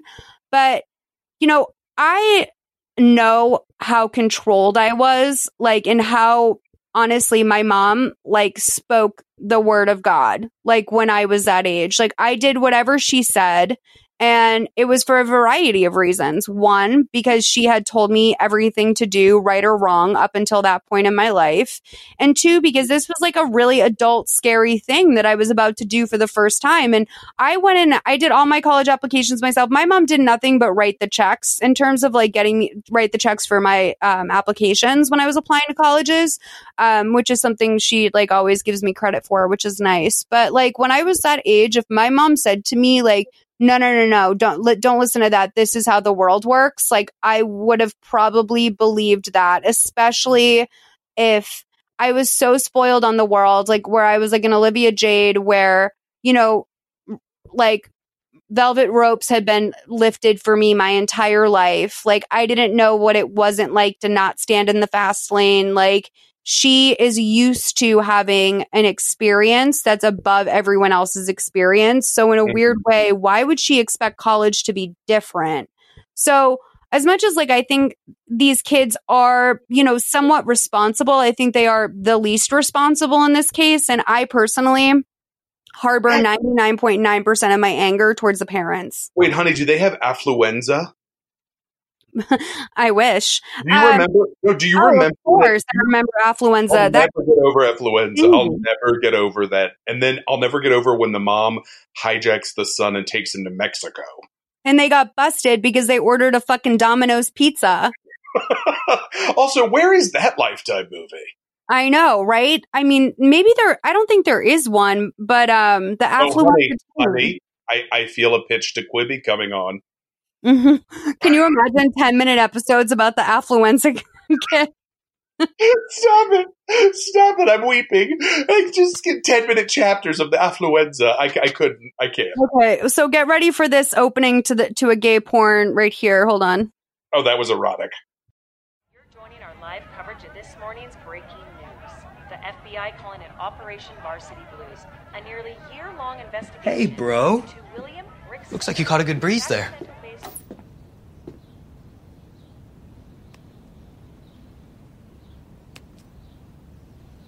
What the hell did they do? So how long have you been lying to me? No, Tristan, I swear. How about getting to second base with Nancy Hendler in the 6th grade? Was that bullshit too? And what about this manager that wants to sign you? Does he even exist? Okay, no, I have to call my parents.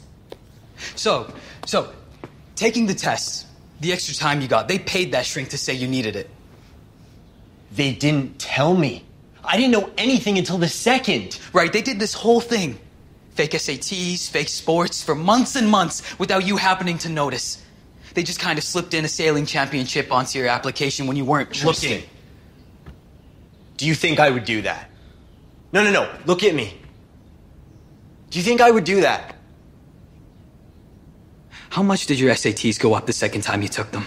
Tristan. How many points did they go up? It's 385. You know, it's funny. A couple of weeks ago, you called me at 11 p.m. to tell me that Wendy Miller liked a comment on your comment about Vampire Weekend's California tour dates.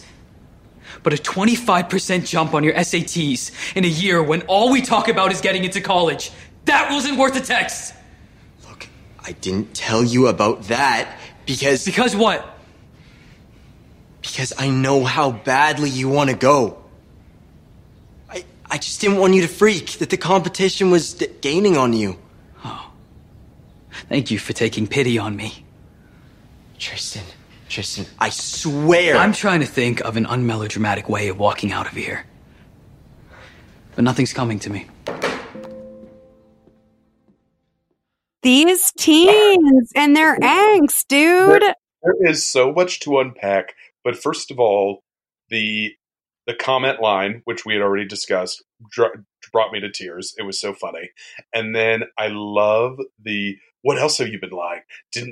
I love that he had to throw it at his face to his boyfriend that he wasn't a Gold Star gay, that he had gotten to second base with Nancy Wilson and Oh, no, I know. I mean, first of all, I don't know, what was the dead giveaway? A teenager named Nancy? Was that one of the first parts where you realized that might be Nancy? Didn't he say it's Nancy, right? Didn't he say her name's Nancy? Yeah. And Nancy commented on his Vampire Weekend take or something. Oh my God. Seriously. I mean, I remember high school being pretty slow moving and lame. And I absolutely think because I was a major dork, I probably would have reported to my friend if my crush had essentially liked a Facebook post, if that had existed when I was that age. But I mean, unbelievable to think that these two teenage boys were oh my God, Nancy liked my Vampire Weekend thing. Oh my God. but really, energy. The passion that radiates between these two was I know. It was it was just powerful. It was very powerful. I have to say, I'm borderline afraid to keep discussing it because I'm afraid that I'll come off homophobic because for me, this is happening. I don't mean to project that on these two young men. Maybe they just have a type of closeness that I can't wrap my head around. But that's so true. And I will say this, and we've talked about this in our personal lives, is that honestly, some of the closest friendships I've ever seen are between straight men, and it is not homoerotic at all. It is literally that. I think it's because I think so often men are not allowed to show weakness to within society, so they end up becoming very close to other men in kind of closed off ways where they never it's so interesting. But yes, you're right, we shouldn't homoeroticize it, but they're gay. Yeah, so. But also true story, any straight guys you hang out with long enough, they do admit the dicks came out at a sleepover for a size comparison or something that, we tend to go pretty ham in female culture as well, or change in front of your gay friends, whatever it may be. But it was on another one. It was on another one. And I think however it was written with, I always love to go back to there's a great book that you should read. Now I can't remember the damn name, so it must not be that great. But it shows how so many villains in after the Hays Code in the 1930s, 40s, and 50s were written with the subtext of them being gay, and gay that was panic. And that's fascinating to me how the subtones of things are written, and whoever wrote this wrote them as gay. They may not be in the story or they weren't playing it, but they were written that way. I hope so. Here's hoping. Nancy. Yeah. Oh, yeah. Nancy, come on. I've never heard anything more fake in my life. So then we see Emma's boyfriend's parents come into the room that she's staying in Montauk and basically you have to go home from vacation. Your mom is going through some stuff. And, it seems like they're sort of writing it off as you need to go be there for your mom. But they also seem genuinely disgusted in her. Yeah. And then the son comes in and really when she gives him the hug and he doesn't hug her back. Yeah, it's rough because he presumably earned his way into Yale the honest way, unless they have a secret of their own and that they're keeping. I mean, they're rich too, but I loved, and I loved when he was on the phone with his friend about moving in with Brianna, and I can't even remember the other girl, but of course it was a Brianna, and they were going to have like the most righteous pad off of campus. I thought, okay, listen, no, it was Megan and Priyanka, which I thought was such an interesting choice of names because it's like Meghan Markle and Priyanka Jonas, like whose minds don't go straight there. But I don't even remember what her last name was before Jonas. Chopra. Oh, right. Duh. But yeah, but I love that they called her a car, and she gets in the car, and she's torn up. Meanwhile, Bethany is getting arraigned. Let's listen to that. It's 1 hour and 45 seconds to 1 hour, 1 minute and 43 seconds.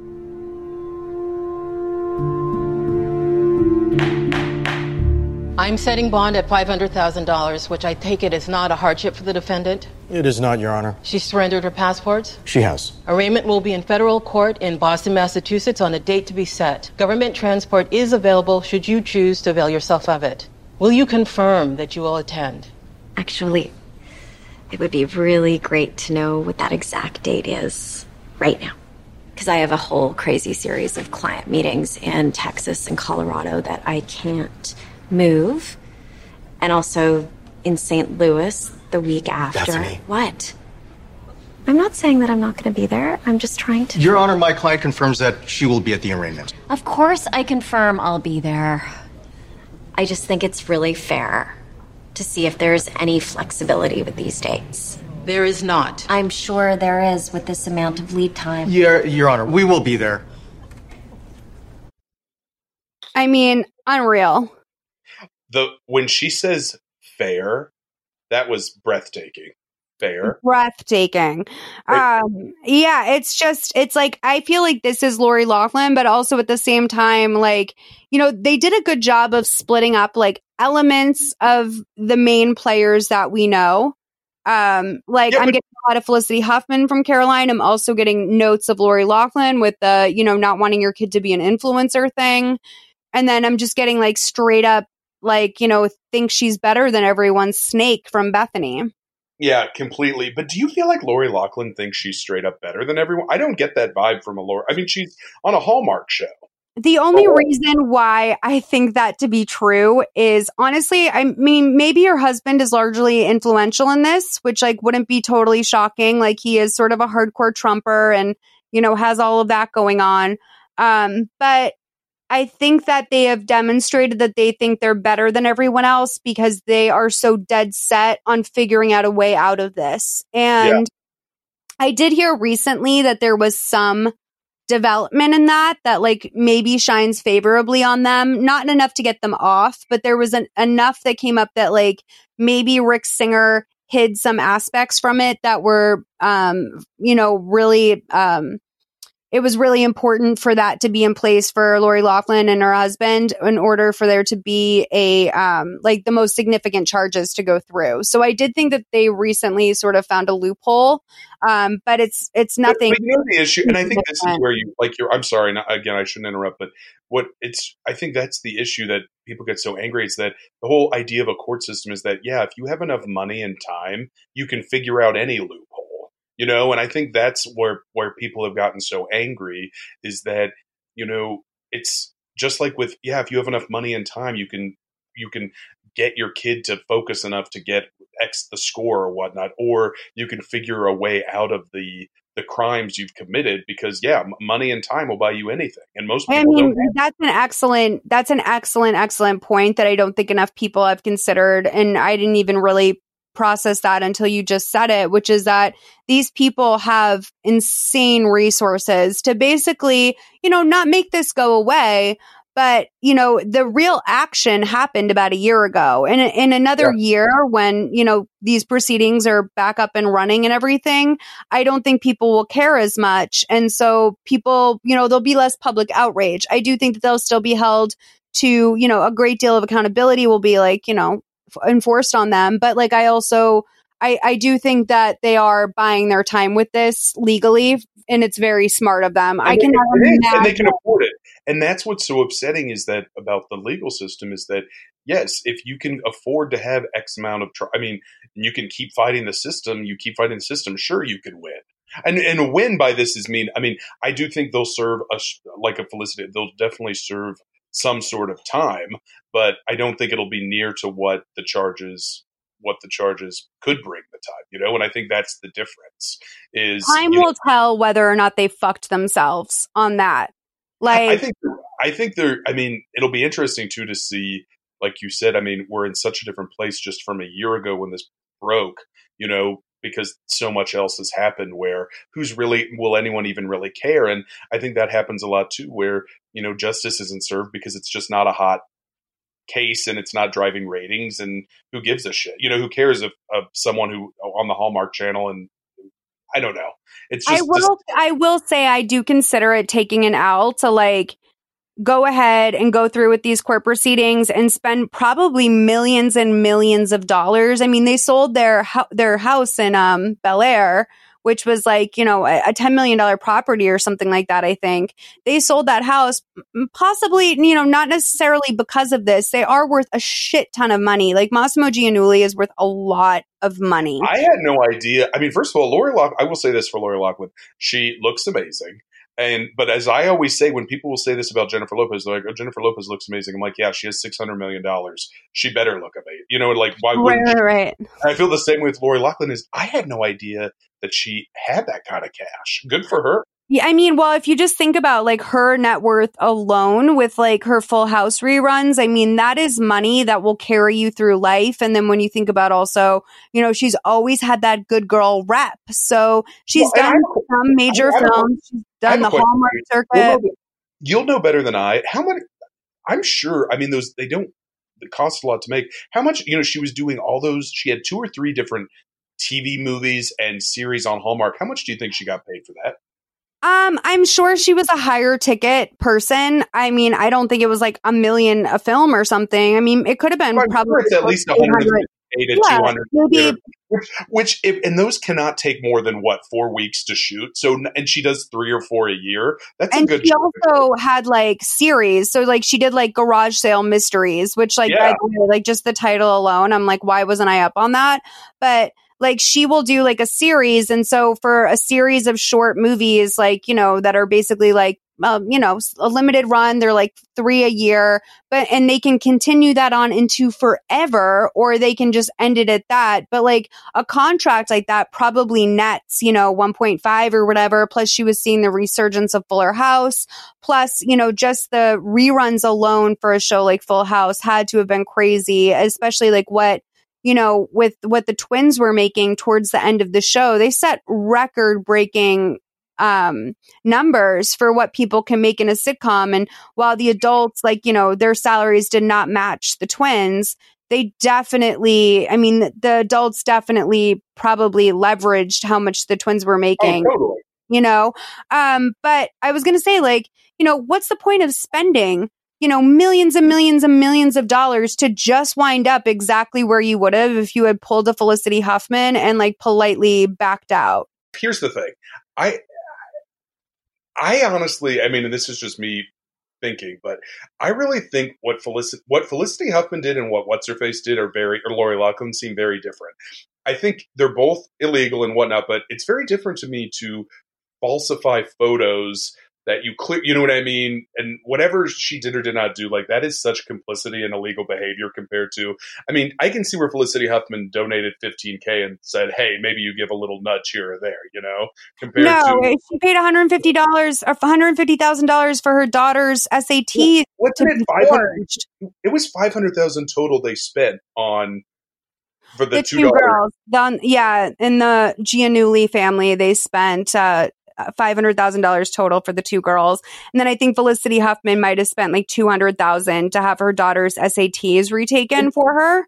Oh, was it that? I see. I thought it was a much smaller amount that Felicity Huffman did, but No, it was like a lot, and also like I mean, it was almost like too much money for just that part of the service, considering everyone else got this like insane like valet service. But of course, they knew they were getting repeat business with the Giannulli girls, so there's that. And this is also a sign, but you think Felicity Huffman will bounce back, right? Because she's a fantastic actress. I think so. Yeah. I think that, this is the thing is like they do mention here, like, people can move on from this stuff. Like Martha Stewart, they move on. That's what, just to skip ahead. That's what like, first of all their jobs are ruined, but then let's skip ahead and to when Caroline's talking to her lawyer and they're like, you're younger than you think you are. Like, yes, like Jackson, you will lose your spot. Like you will be disbarred and lose your legal license. And, yes, Caroline, like this will destroy your career, but you're young enough that you can still have a turnaround and people move on and they forget like they did with Martha Stewart. And I just think like it's people bring up Martha a lot and don't realize that she is like a one-off. Like you have to really have everything going in all the right places for you to be a Martha Stewart, because Martha, like what we love about Martha is that she's kind of bad. What we love about Martha is like she's got a little bit of like a wild streak. Like she hosts a show with fucking Snoop Dogg now. And by the way, she doesn't even have to do that. What Martha did, and this goes back, this is just, we could have a whole discussion on how women have to pay for their, I'm not going to even go into that, except that what she did and how so many people, which even in this effing pandemic, when, all the senators, which now no one cares about, sold off, they go in a meeting in January, they hear about it, they start selling off stock, and then now nothing has come of it. But they need to make an example of Martha Stewart. I'm not saying what she did, I think it was so insane how they were determined to make an example of her. And then you're so right. I mean, that it really enhanced her brand, because the thing about Martha was she always had an edge, and you could always like she was perfect, but she never was like a Paula Deen fake, where you'd be shocked if she did something bad, because Martha has always had an edge. And really the prison thing just kind of increased that edge, but most people don't have that underlying edge and are Little Miss Homemaker too. I mean, I'll say, I think that Paula Deen has had a hard time coming back from saying the N-word. And Martha has had a much more successful and fruitful career after going to prison for insider trading. And, arguably, insider trading is a significantly bigger crime than saying the N-word, although that is an awful fucking thing to do. Paula Deen is not going to recover. It just goes to show that, like, unless you have that certain charm, like, you can't really make that work for you. Like, no, you really can't. Works for very few people. Well, and what I will also say is what I didn't like about this scene with the husband is this is where I think they were really leaning into the William H. Macy, Felicity Huffman thing, because I did think it was, I'm sure William H. Macy knew just as much, I'd hope, what was going on as the wife, but it was the wife's problem. I mean, he wasn't even charged. He was smarter on the phone. He was smarter because like there is a recorded phone conversation with him, but like he was smarter with the way that he handled it. He never he never implicated himself the way that Felicity did. And part of me wonders if it was them going easy on him because it was just like almost too preposterous, or if they really wanted to show that there was lines in the sand about bad behavior and like what qualified as bad behavior and what was technically something that they could get off on. Because, I think that the conversation that William H. Macy had was more sort of about It struck me immediately as sexist and weird and wrong. And I never really understood exactly why, except for when I read the transcripts. It seemed like William H. Macy kept a pretty tight game when he was having these convos, almost as if he knew it was too good to be true. Well, and the other thing, I hated the scene because the dad was just as much, throughout the whole movie, they make the dad is just as culpable. And then all of a sudden they switch, like the dad is blaming the mom. And I hated that because he was just as much involved the entire film. Then all of a sudden he goes, "You wanted this more than I did," and it's like, no, Jan. Yeah, no. She's like, he's like, please, like, come on, pussy boy, you're the one who freaked the fuck out And it's really funny, like, because like when Jackson goes back to work at the law firm after all of this, it's without knowing anything about his childhood. The way that like all of his coworkers were watching the news and like laughing, like the way that the image sort of got distorted, I could see like Jackson having a flashback to being teased or bullied in his childhood without ever them mentioning that had happened to him or anything. Like the implications of what happened to Jackson in his childhood were right there. It was kind of amazing. Totally. Like, and it all sort of adds up. Like, yeah, you were bullied as a kid. Like, you got into Stanford. It changed your life. So you assume that the key to the universe is Stanford because that was like the first time you stood on your own 2 feet. And like, you met a girl named Caroline and blah, blah, blah. And one thing about the parents too, and I don't know if you I always love to kind of think of the backstory. And I really have the feeling like Caroline earned her spot at Stanford and the dad paid his way in. And I mean, they don't even go into that, but that's just I think the dad was also legacy, and Caroline was just a smart, like, promising young woman. Yeah, and I mean, I think that's just which, speaking of, I cannot wait to see Promising Young Woman starring Carey Mulligan. Have you watched the trailer for that? No, I didn't even know there was a movie called that. That's so funny. You are going to love it. Oh my God. Honey, the minute we're done with this, watch the trailer. I think it's called Promising Young Woman. It's with Carey Mulligan where she murders rapists. And it looks. Oh, I love that. Oh, God. And I always think Carey Mulligan's kind of a wet British blanket, but she looks really great in this movie. And I'm just so excited for it. Oh, I'm actually thrilled to watch that. I feel like I've been hoarding my last couple SVUs of the season because you know me, I need that good cathartic, bad we just first of all, I'm so glad NBC is doing something nice for Dick Wolf and renewing all of his shows for like 3 seasons at a time. But I do love that it's going to keep Mariska Hargitay in satin pajamas. That makes me happy. I talk about it all the time. Like, if I was Mariska Hargitay, because, like, there's a reason why she doesn't do, like, interviews and stuff like that. Like, she basically was the goose that laid the golden egg over there. And, like, she will be on TV for 40 years. If they can get 40 seasons out of her, she will do it. Like, why not? She makes at least $500,000 an episode. They must have that showdown to a science at this point. Where I would guess she makes $1 million an episode, which I know is wild, but like for like someone whose salary isn't reported. But maybe you can Google that actually while we play out this next. I also love that she got. You know what I love, and not to digress, but I love that show started. It kind of built some buzz. Then she had like 8. She was nominated 8 times for an Emmy. She won. She got that Golden Globe. Which dear Penelope Miller was robbed to, which I just want to say, who she lost the Golden Globe to in 93? And I had no idea. Winona Ryder for The Age of Innocence. Ooh, not a bad one to lose to. I always forget that Winona has a Golden Globe. I always thought it was just a nomination for Mermaids, but no. Winona's very special, honey. She's very special.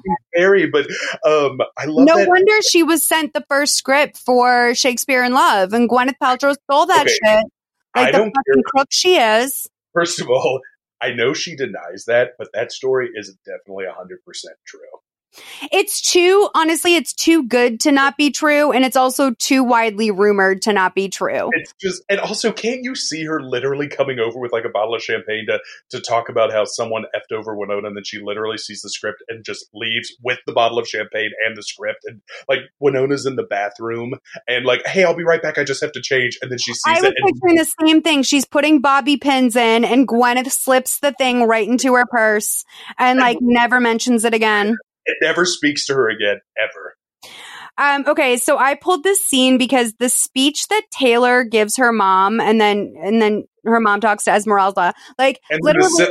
We'll talk about it after the scene, but yes, do it. Like, I want to know, like, just going into it, like, try and map it in your head for me because I couldn't understand, like, what is this monologue that Taylor says to her mom, and what are we supposed to take from this other than like maybe they're having her communicate. I don't know why they're having her communicate like this, but it doesn't sell me on her being smart. It sells me on like something I'm uncomfortable about with Taylor. Let's play this clip, 1:12:27 to 1:13:18.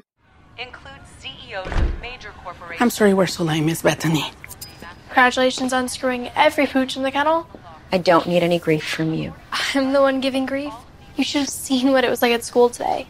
Half the people were looking at me like I had a skunk on my head, and the other half gave me these stupid, concerned, moony faces asking if I was okay, and it was more than I could take. Come here, Angel. Let me give you a hug. I don't want a hug right now.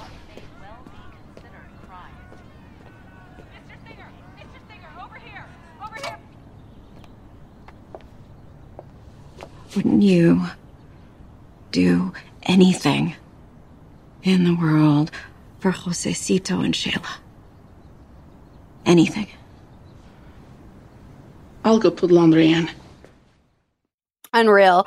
Wait, so screwed the pooch, skunk on my head, moony faces. I'm not giving you grief. Like, this entire movie was actually written with a somewhat, I have to say, like, youthful, like, slant to it. Like, for the most part, this movie was written like it was, you know, thoughtful of teenagers and the world we live in. The Nancy call out. There's a few little bits, but yeah, it really was. And I love the end Crash callback to Sandra Bullock. Remember when Sandra Bullock's only friend in Crash is her maid? And I love that they just threw that in at the end where she has a moment with Esmeralda. And Esmeralda's like, listen, lady, all I want to do is get away from you. So I'm going to walk out. I'm going to clean exit. Yeah, I mean, truly, honestly, that's me and Martha at the very end of it all for me. How is she doing? Martha's amazing. She's great. She's just Good. like, you know, so special to me. But the last movie that was written by the guy who wrote this movie, his name's Stephen Tolkien. He wrote the Conrad and Michelle If Words Could Kill movie about Michelle Carter and Conrad Roy, the teenagers in Massachusetts, where she was convicted of manslaughter. Yeah, allegedly.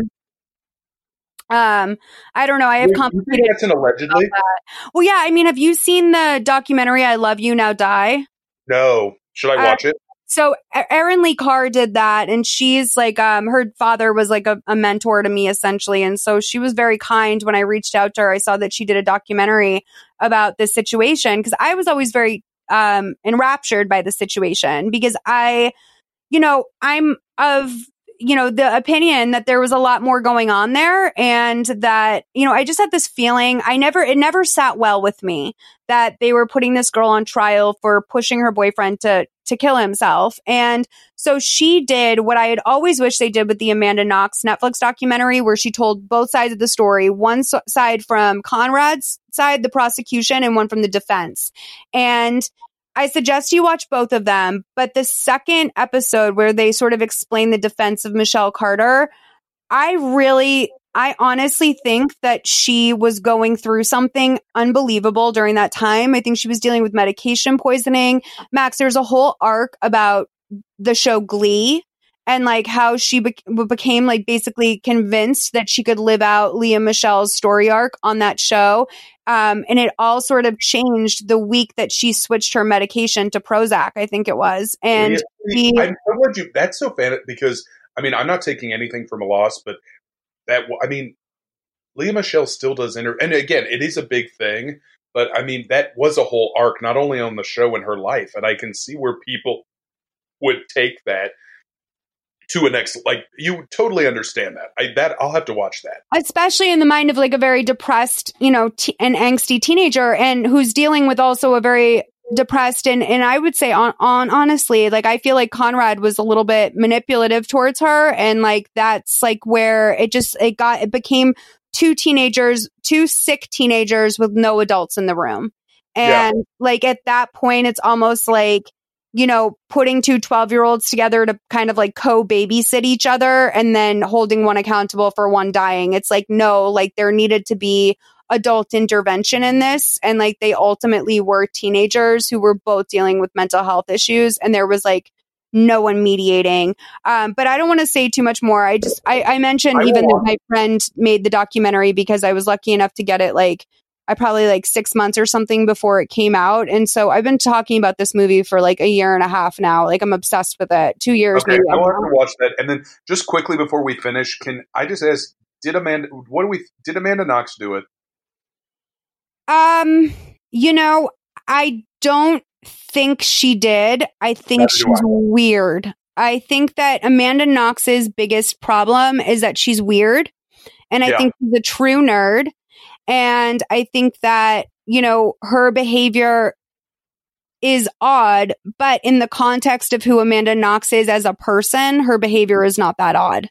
No, totally. I think that's right. And I think, like you said, or with how it's portrayed is one thing compared to how it actually is. And how it was portrayed very, very odd. And then, but you said if that's just who she is as a person, then you look at it in a whole new context. But at the same time, like, I have Italian friends, and when I met them in Japan, I was like, literally like, so do you think she did it? And they were like, oh yeah, no question. She fucking killed him. And I was like, or she killed her. And I was like, for real?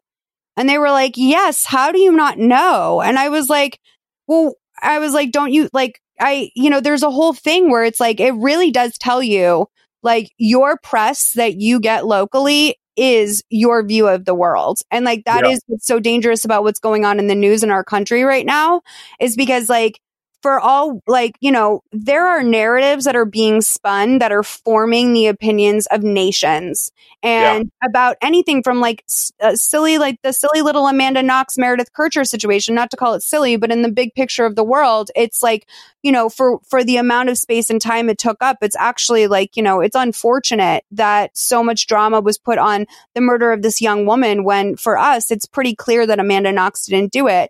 But yes, have I tap danced down that line of like thinking that she for sure had some hand in it, and maybe it was a trip gone wrong, and maybe it was this, or maybe it was that. I mean, if I had to really say, I think that she and her boyfriend were fucking nerds. They got stoned. They drank at his place. Like, she was just excited to be having like adult sexual relationships out of the country, and to have met someone like a fairy tale. I don't think that she would have been seeking out like drugs and group sex, if I'm being honest with you. No. It seems very far-fetched to go from what, you know, a first love in an Italian village to dangerous sex games with someone that they pick up off the, you know what I mean? That just does not seem like where the heads would. Plus, they had Rudy Gay in jail. They keep lowering his sentence, and it's like very obvious that he's the one who committed the crime. So it's like, you have the guy. What, like, why do you need to keep putting it onto Amanda Knox? Like, all the evidence lines up and basically proves that this guy, as close as you can get to proof in a case like this, it basically proves that he did it. And I don't know. I just don't think Amanda Knox, like, really, it's not that she doesn't have it in her. In fact, I think that's what makes people so skeptical of her, is because she does have this odd sort of strength and unflappability that's not recognizable for a lot of people. A lot of people see that and they're just like weirded out by it. And I think that was like her sort of biggest gift and curse. And gift in the sense that she was able to survive everything that happened to her when she was in jail, and also, you know, all that time and keeping the faith. But then, you know, more than that, continuing on into her activism here in the States. And it does seem like she's really happy with her, I think, her now husband. And we have to say nothing but props and thanks to Amanda Knox. That's another movie that I might do during these mini episodes, because the movie is like not as interesting as the case, although Hayden Panettiere, probably the last great role she did, possibly even the very last role she did. I can't say that much. Two-time Golden Globe nominee Hayden Panettiere. What is up with you and the Golden Globes today, honey? Okay, so let me just say this. You know that I think awards are so silly, but I love the idea of the Golden Globes just because mainly because that scene in First Wives Club where Goldie Hawn chucks one at Bette Midler, or vice versa. I can't remember who chucks what, but the Golden Globe is thrown around. And I've never gotten over in '96 when I heard that line, "This is a Golden Globe. It's sacred. It's trademarked." And then Goldie Hawn just throws it.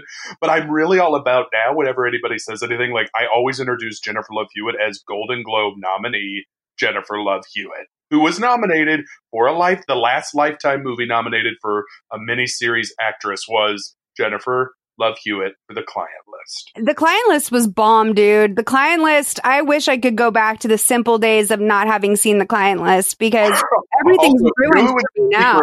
You know who, Loretta Devine, clearly, but the real secret weapon of Client List was Sybil Shepherd. Oh, for sure. I mean, there's just so much good shit. And also Laura Lee from Vanderpump Rules. But do you know why I love the Golden Globes, Max? Tell me. Because we went together. Honey, first of all, that is one of the, and we have shared some very intoxicated evenings, but that is one of the drunkest nights I've ever been in my entire life. Oh my God.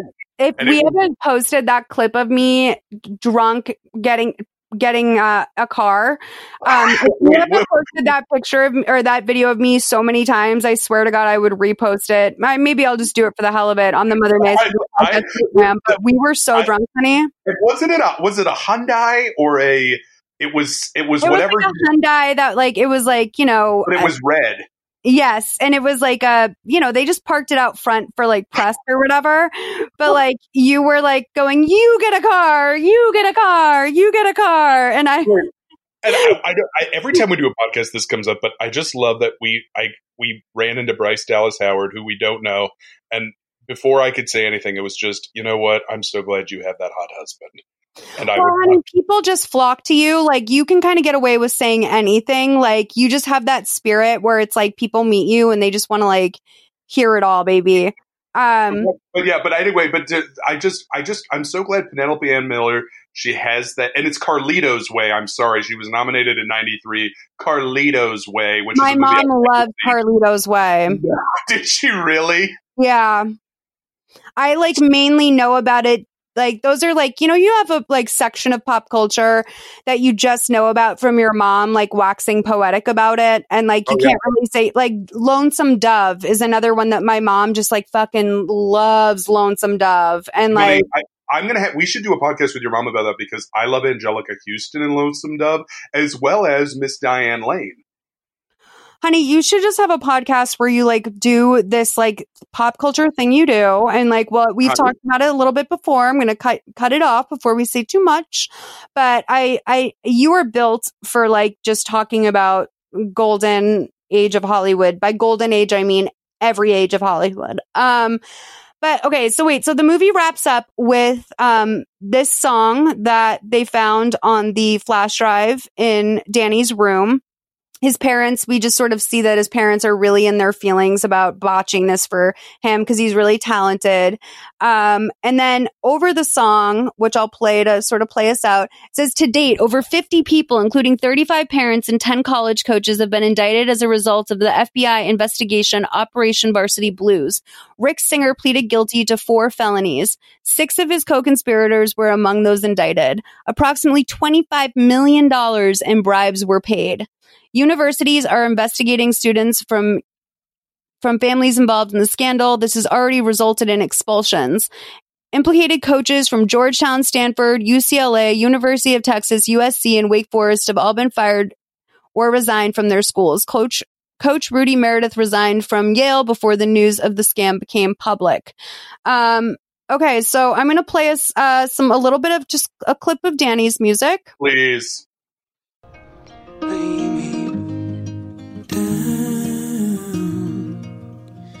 Just walk out, oh, lay me down.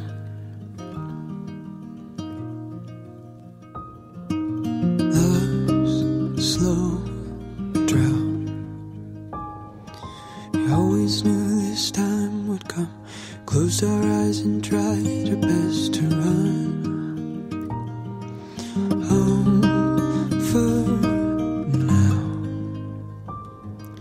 Chains were wrapped around our hearts, locked us up inside a funeral march. Lay me down, lay me down. Just walk out, no, lay me down. Lay me down.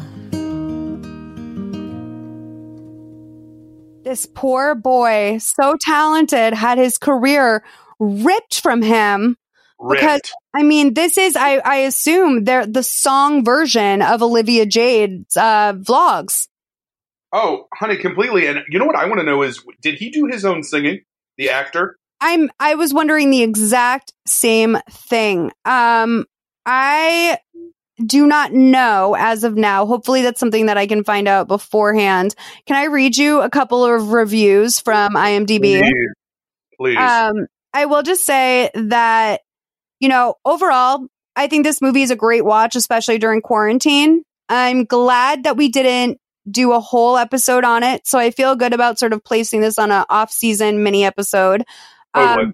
It was good. It was really good. It was very watchable. It was also very good considering that I feel like they rushed the movie and like they were a little too horny to get it out there, which is always a turnoff for me. But okay, so this is from Ed Sullivan. It was written on October 19th, 2019, way before we knew about the coronavirus coming to the US. He writes, "These privileged children all knew their parents cheated and paid for their way into elite universities." The acting in this made-for-television film, which is based on a true criminal cases that are still before the courts when this film was released in October 2019, proves that these professional actors can't hold an Oscar to the real actors who happen to be a long list of affluent parents who disregarded all ethics and used their gluttonous wealth to push their children ahead of many hardworking and more deserving students who were subsequently rejected. The FBI eventually arrested a number of these affluent parents for mail fraud, honest mail services fraud, and racketeering. Actor Michael Shanks, who played the real-life school fixer Rick Singer, folded like a wet napkin when he was arrested through a series of FBI wiretap phone conversations implicated in these filthy, rich, and snobbish parents who felt like there was nothing wrong in the dirty manner that they scammed these Ivy League universities to illegally push their children onto the front line. My only question: is this the first film in a brand new film genre called PPS, Privileged Parent Scammers, since those arrested for this horrendous crime of the filthy rich and affluent are only the tip of the iceberg? Suicides are sure to follow, which is one of the negative reactions to being caught and identified and forever on as a criminal. Please don't let any of these PPS people's crimes get expunged as a one-off. First of all, everyone's a critic. I mean, the power. The words. I mean, listen, if that was a sermon in a mid-level church, I would be I'd be in tears and I'd be donating cash. I mean, here's the thing though. It's like all you have to do is like write like a review, man. Like he really like this meant something to Ed Sullivan. Like for real. Oh no, it's Ed Sullivan. It really spoke to him in a way it did not speak to me. But yes, I think, yeah. Is there another one?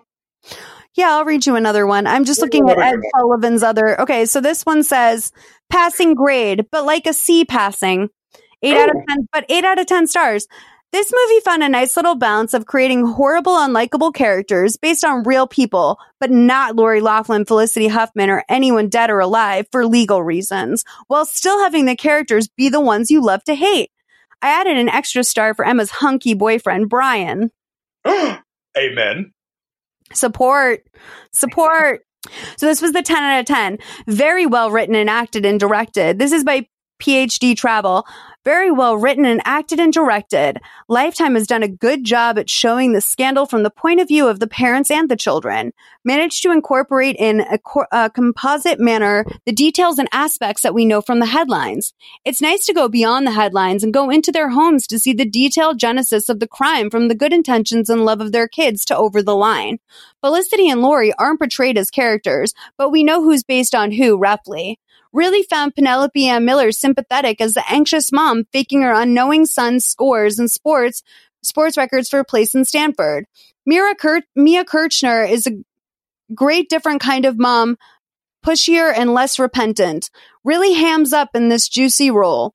There are some pretty funny moments along the way, but things get serious when we get to see the fallout on the kids who have to face the consequences of exposure. Most moving aftermath I've seen in a Lifetime movie in a while. Highly recommended. Oh, good for them. Yeah, good for PhD_travel. Wait, what was the boyfriend's name? Brian, is it? Brian. Oh, Brian. Sebastian Greaves. And honey, he's got it in for the Hallmark Christmas movies. He's set for life. He is good. set For life. Well, I know you love awards, so I will mention that this movie was nominated for a Canadian Cinema Editors Award for Best Editing in a Television Movie or Miniseries. I also have something to say. I forgot that Penelope Ann Miller, in addition to being Golden Globe nominated, is SAG Award nominated for her part in The Artist. Oh, well, we gotta love that.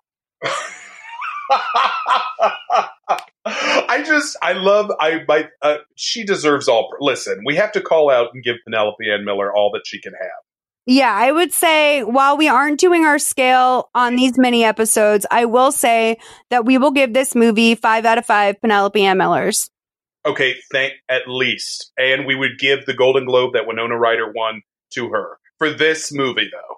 Yeah, I agree. Go snatch it from Winona's shelf, Penelope Ann Miller. You have our full approval.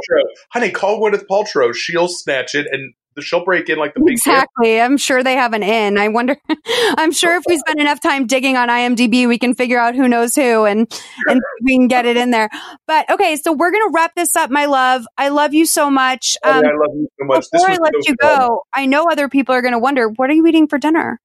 Oh, honey, I'm sorry I hope they can get rid of my chewing, but my father is literally like an amazing cook. And I mean, I only want to know because he brought it to you on a tray. I couldn't hear you chewing. On a tray, thank God. On a tray, honey, it was Caesar salad with spaghetti and meatballs and homemade breadsticks. Oh, that is classic dinner. And more than that, that's like a good classic dad dinner. Like, it's like not just a dad dinner, but it's like if dad knows how to cook, that's what he's cooking. Oh, and dad knows how to cook. And so it was just a feast. So I just appreciate you guys letting me crunch along with, the luminaries of the college. No, thank you for being here with me. I know that you are on Central Time, and we'll wrap this up, and I'll just text you probably in like 10 minutes. But and honey, can I do a quick shout out to someone just because I'm going to go upstairs and watch the movie starring this person? Of course. Okay, if you need a pick-me-up during the end times, I suggest watching any movie Goldie Hawn has ever done. My mother and I are halfway through all of her films, and tonight we're watching House Sitter. Okay, I'll make sure that we link Goldie Hawn in the description of this episode, and as well as your social medias. And promise you introduce it as Golden Globe nominee Penelope Ann Miller.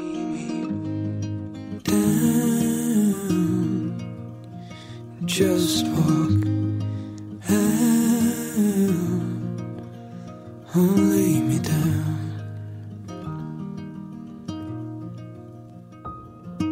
Love's slow drought. We always knew this time would come. Closed our eyes and tried our best to run home for now. Chains were wrapped around our heart, locked us up inside a funeral march. Lay me down, lay me down. Just walk out, now lay me down, lay me down.